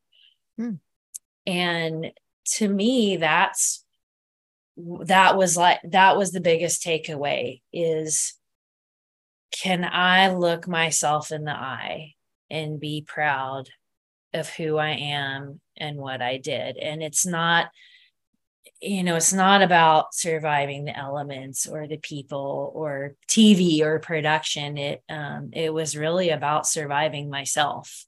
Right. You said that at one point. You said, I'm doing this on my own. And actually, that's so powerful. That's such an amazing lesson. Yes, our lives are defined by our connections and our relationships. But most problems can be solved by working on ourselves, surviving the best way we can, and sticking to that moral code. And those ethics, that's important. At the end of the day, you are all you have. So if you can't, live with yourself, then. Exactly. And it does, because that's when you think about it, people are like, oh, this is me in the game and I'm really great in real life. And it's like, well, that's just 39 days of your life. But think how much going back to that ripple effect. Like, I had no idea that this random thing that my mom made me do that I never thought would ever be on TV. Oh, guess what? It's like you get ready to go to your house and you're like, oh, I'm just running to the store. I'm going to put my hair up in a bun. And, it turns out, you being obviously in Hollywood a lot, like, you never know what's going to happen. And you kind of want to put your best foot forward. Right. So, thinking about it like that, like no one planned for it to be what it was. And turns out it was what it was. And especially now being a mom, and he's 9, he's never seen it, but he's kind of starting to kind of get what it is and what it was and like what I did. And, kids at school, or especially like parents, are like, oh my gosh, like your mom, Yeah. And so I'm sure we'll have more conversations about it as he gets older. But now I'm like, well, think about what if I had been different? What if I hadn't been me? Or what if I had played really mean and dirty? Is that something I want to go through the rest of my life having to defend or having to live with, or having now my son? This affects his life too now. And hopefully he can be proud of who I am now and what I'm doing now, but also proud of what I did then. Right. Even those who have actually did, maybe betray themselves or make some questionable choices during this process. Even those people, I would offer that you're still just a flawed human being. All we can do is learn and try to be better in the future, and learn from our experiences, because I think mistakes and such are just as important as our successes.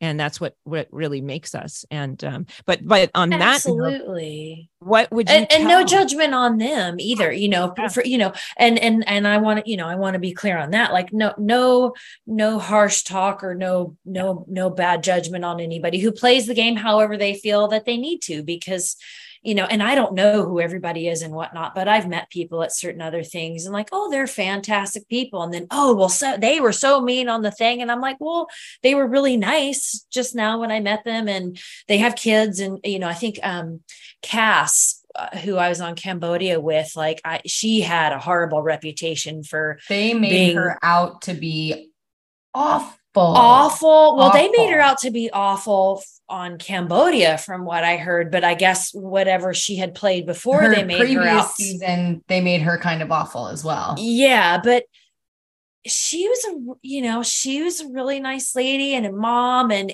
she would talk about her kids a lot, and I thought she was a really great lady. Yeah. It shows the characters they make out of people in the show. Totally. But, did she do some pretty kind of heinous things while we were there? Yeah, she did. I'll admit that too. And that's where I'm like, well, you can't make something out of nothing. They can't make you to be this hideous, awful human if you're really like, Snow White all the time. Like, that's just not possible. Right. So there's some truth in there somewhere, right? I think.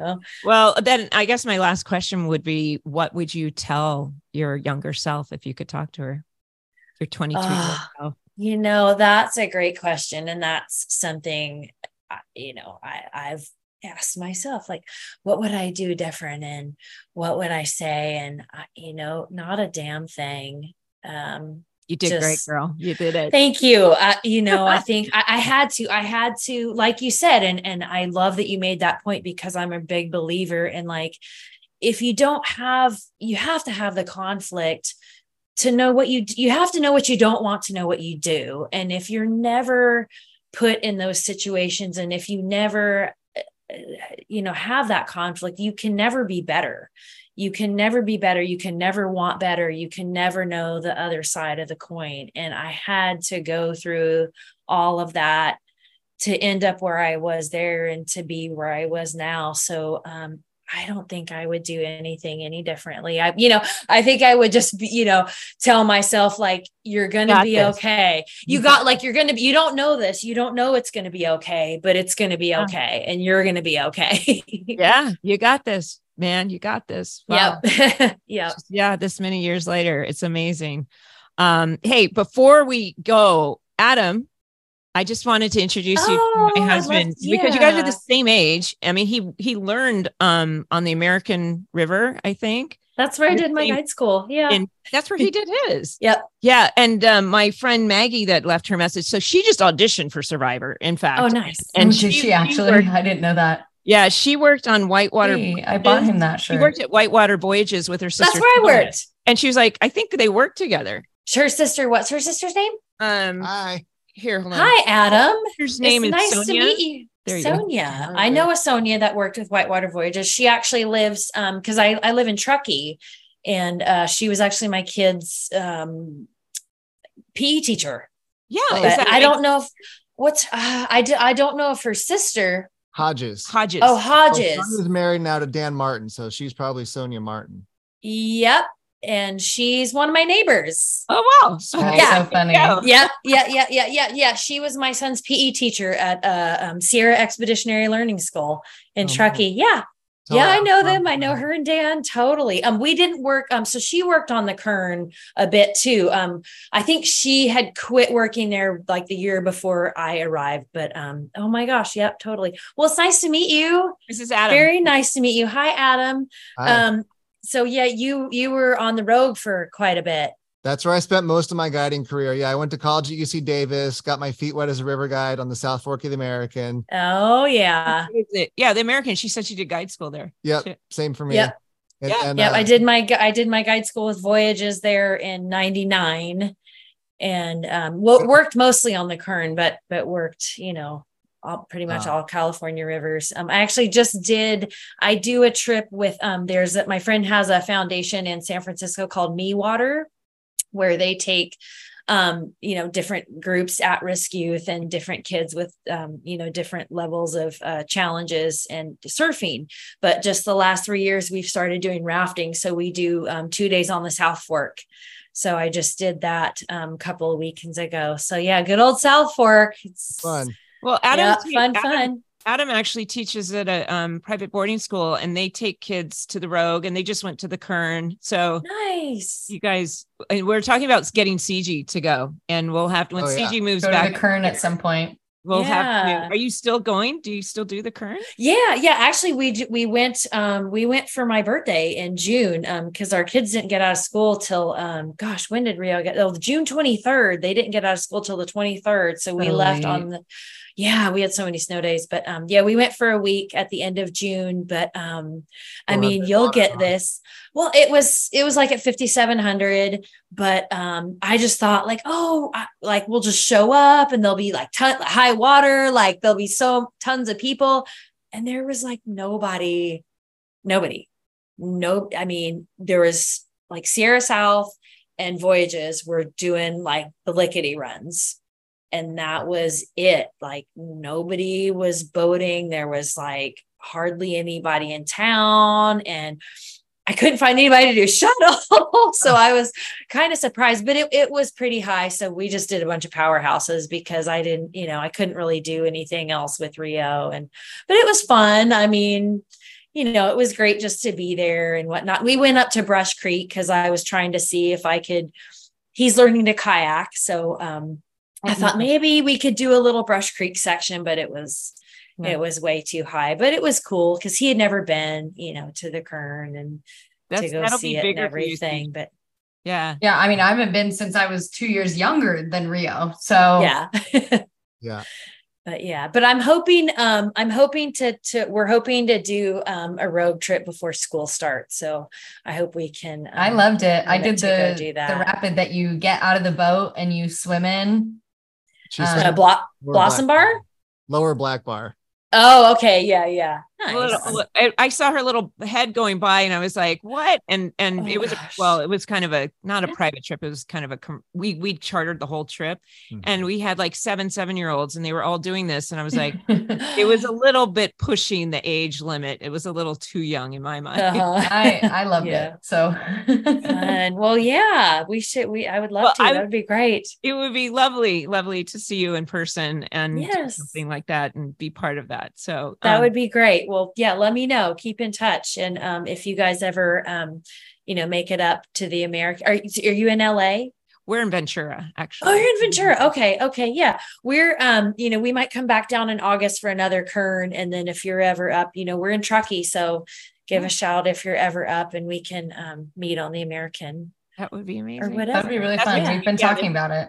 CG I mean, he's getting to the American is quite easy. Just one little. Done the American. Fine with me. Yeah, no.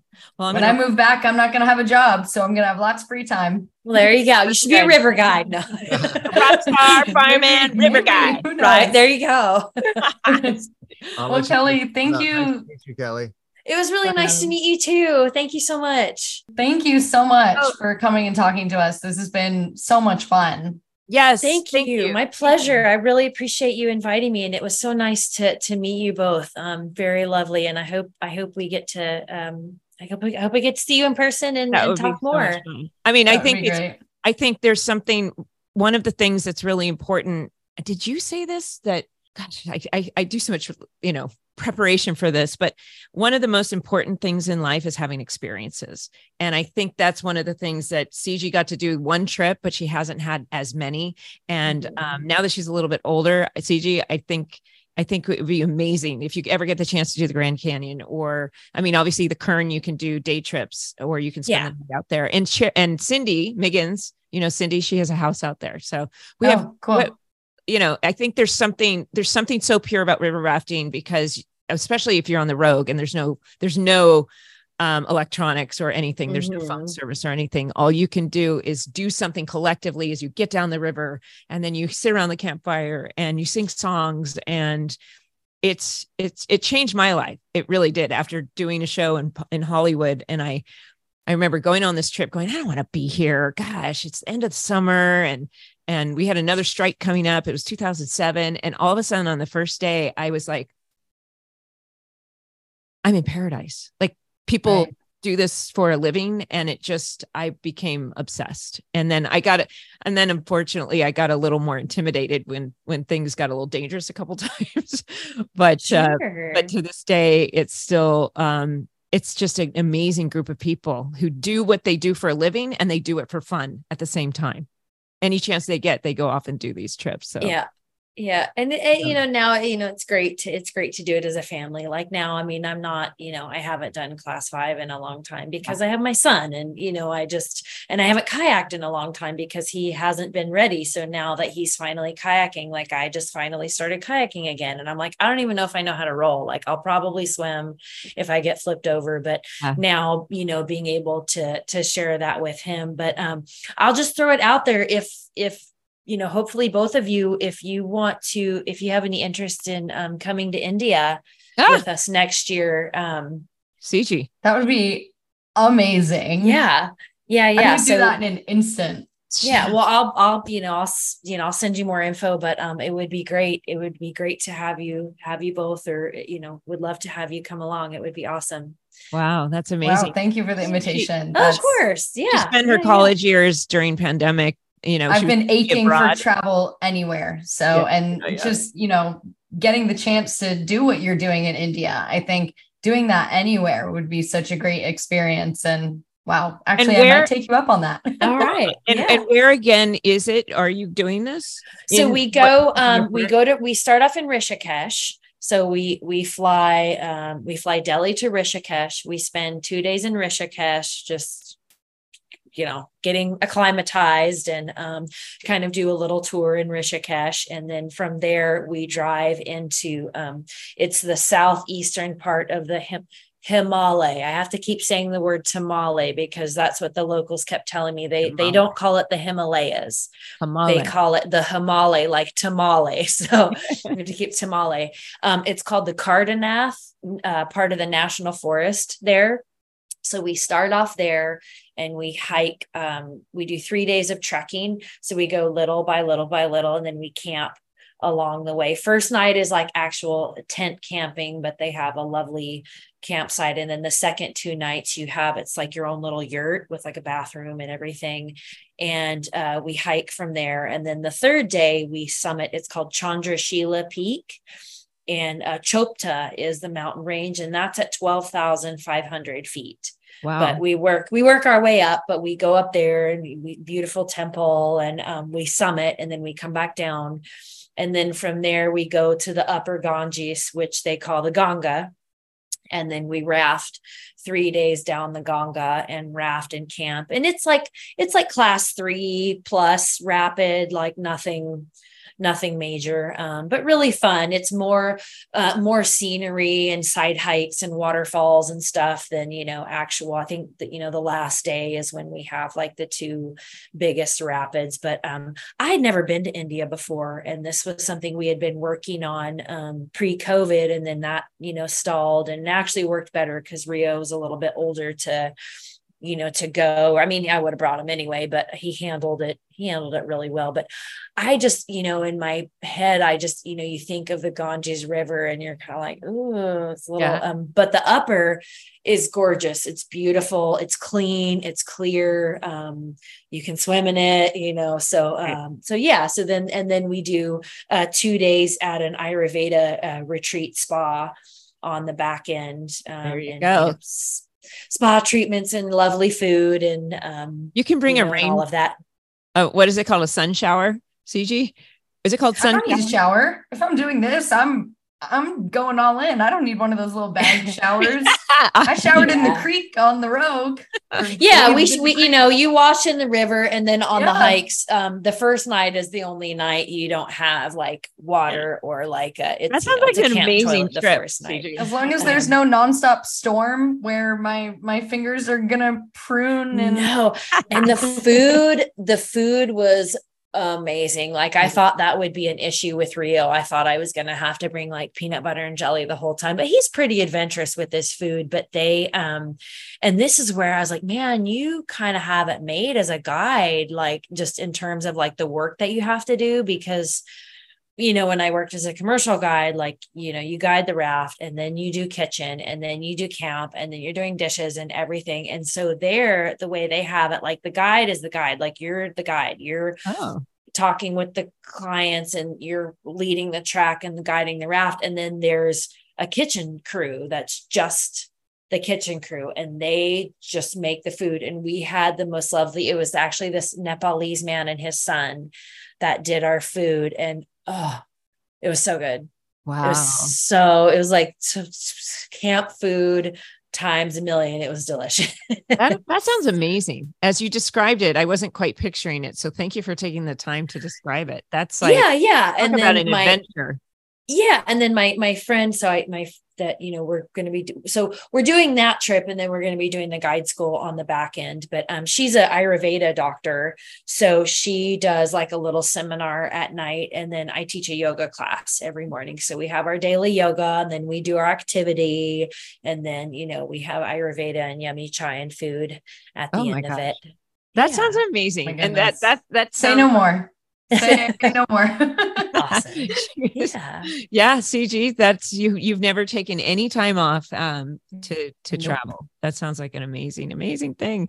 Kelly, this was beyond lovely. And I'm so glad you took the time to explore. Of course, we're here to celebrate something that was pretty significant in the world of television, but also just your story and your passions and your being a humanitarian and just everything you do.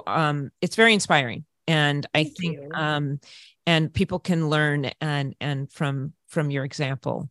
And I know I'm walking away more inspired to do more in the world. And me too. I just, you watch people on TV, but you don't actually see who they are or get to know them. And so this conversation with you has been probably my favorite interview we've done on this podcast. So just thank you so much for taking the time to talk to us. Oh gosh, thank you so much again. I'm really honored that you invited me, and I'm really happy to get to know both of you. So thank you again. Oh, wow, I look forward to serendipitous. to more. Yeah, I'm sure. And if you're ever in town, Cheryl always has her little parties. Gosh, Cheryl's parties. Well, actually, I don't know if she's doing them so much anymore. But anyways. But yes. And Dave always has tickets to the Hollywood Bowl. I know. I'm like, you, every time I see you are living there, man. That's so funny. Yeah. Anyway, well, I can't keep you another moment. And I'm so grateful that this lasted this long because it's the highlight of my week so much. You. Okay. Well, okay. I think, hi, Lucy. I know, I really think that we're going to meet in person someday soon, and maybe it'll be India, or on the Kern soon. Yeah. Yes. Well, thank you again, and I look forward to talking to you again soon. And just let me know when this when this comes out and everything. And yes, I think it'll be in a couple months. Few weeks. I'm kind of months. Well, I don't know. I'm not sure exactly where we are. I think it'll be at least 3 weeks, maybe more. So in our schedule. Don't ask me. Well, good luck with your arm. I'm sorry to hear that, but I hope you get better soon. It's just 2 weeks. Go rafting. So, okay. Yeah, 2 weeks. Okay, good. All right, 2 weeks. And then, if you guys are snow people, ski people, we're up there in the snow. So give a shout if you're ever up that way. Another thing I haven't done since I was 6 years old. Yes. I think. Yeah. Ski? So. Do you ski or snowboard or both? I think I ski. It's funny. We didn't. I've only skied twice in my life. I don't remember. Okay. You could still learn, although. Yeah. They're yeah, maybe give it a few months once I'm fully healed. But yeah. Well, I would love to do that too. So many adventures. Okay. Awesome. Oh, well, thank you again. Thank you, Kelly. You too. Bye-bye. Thank you.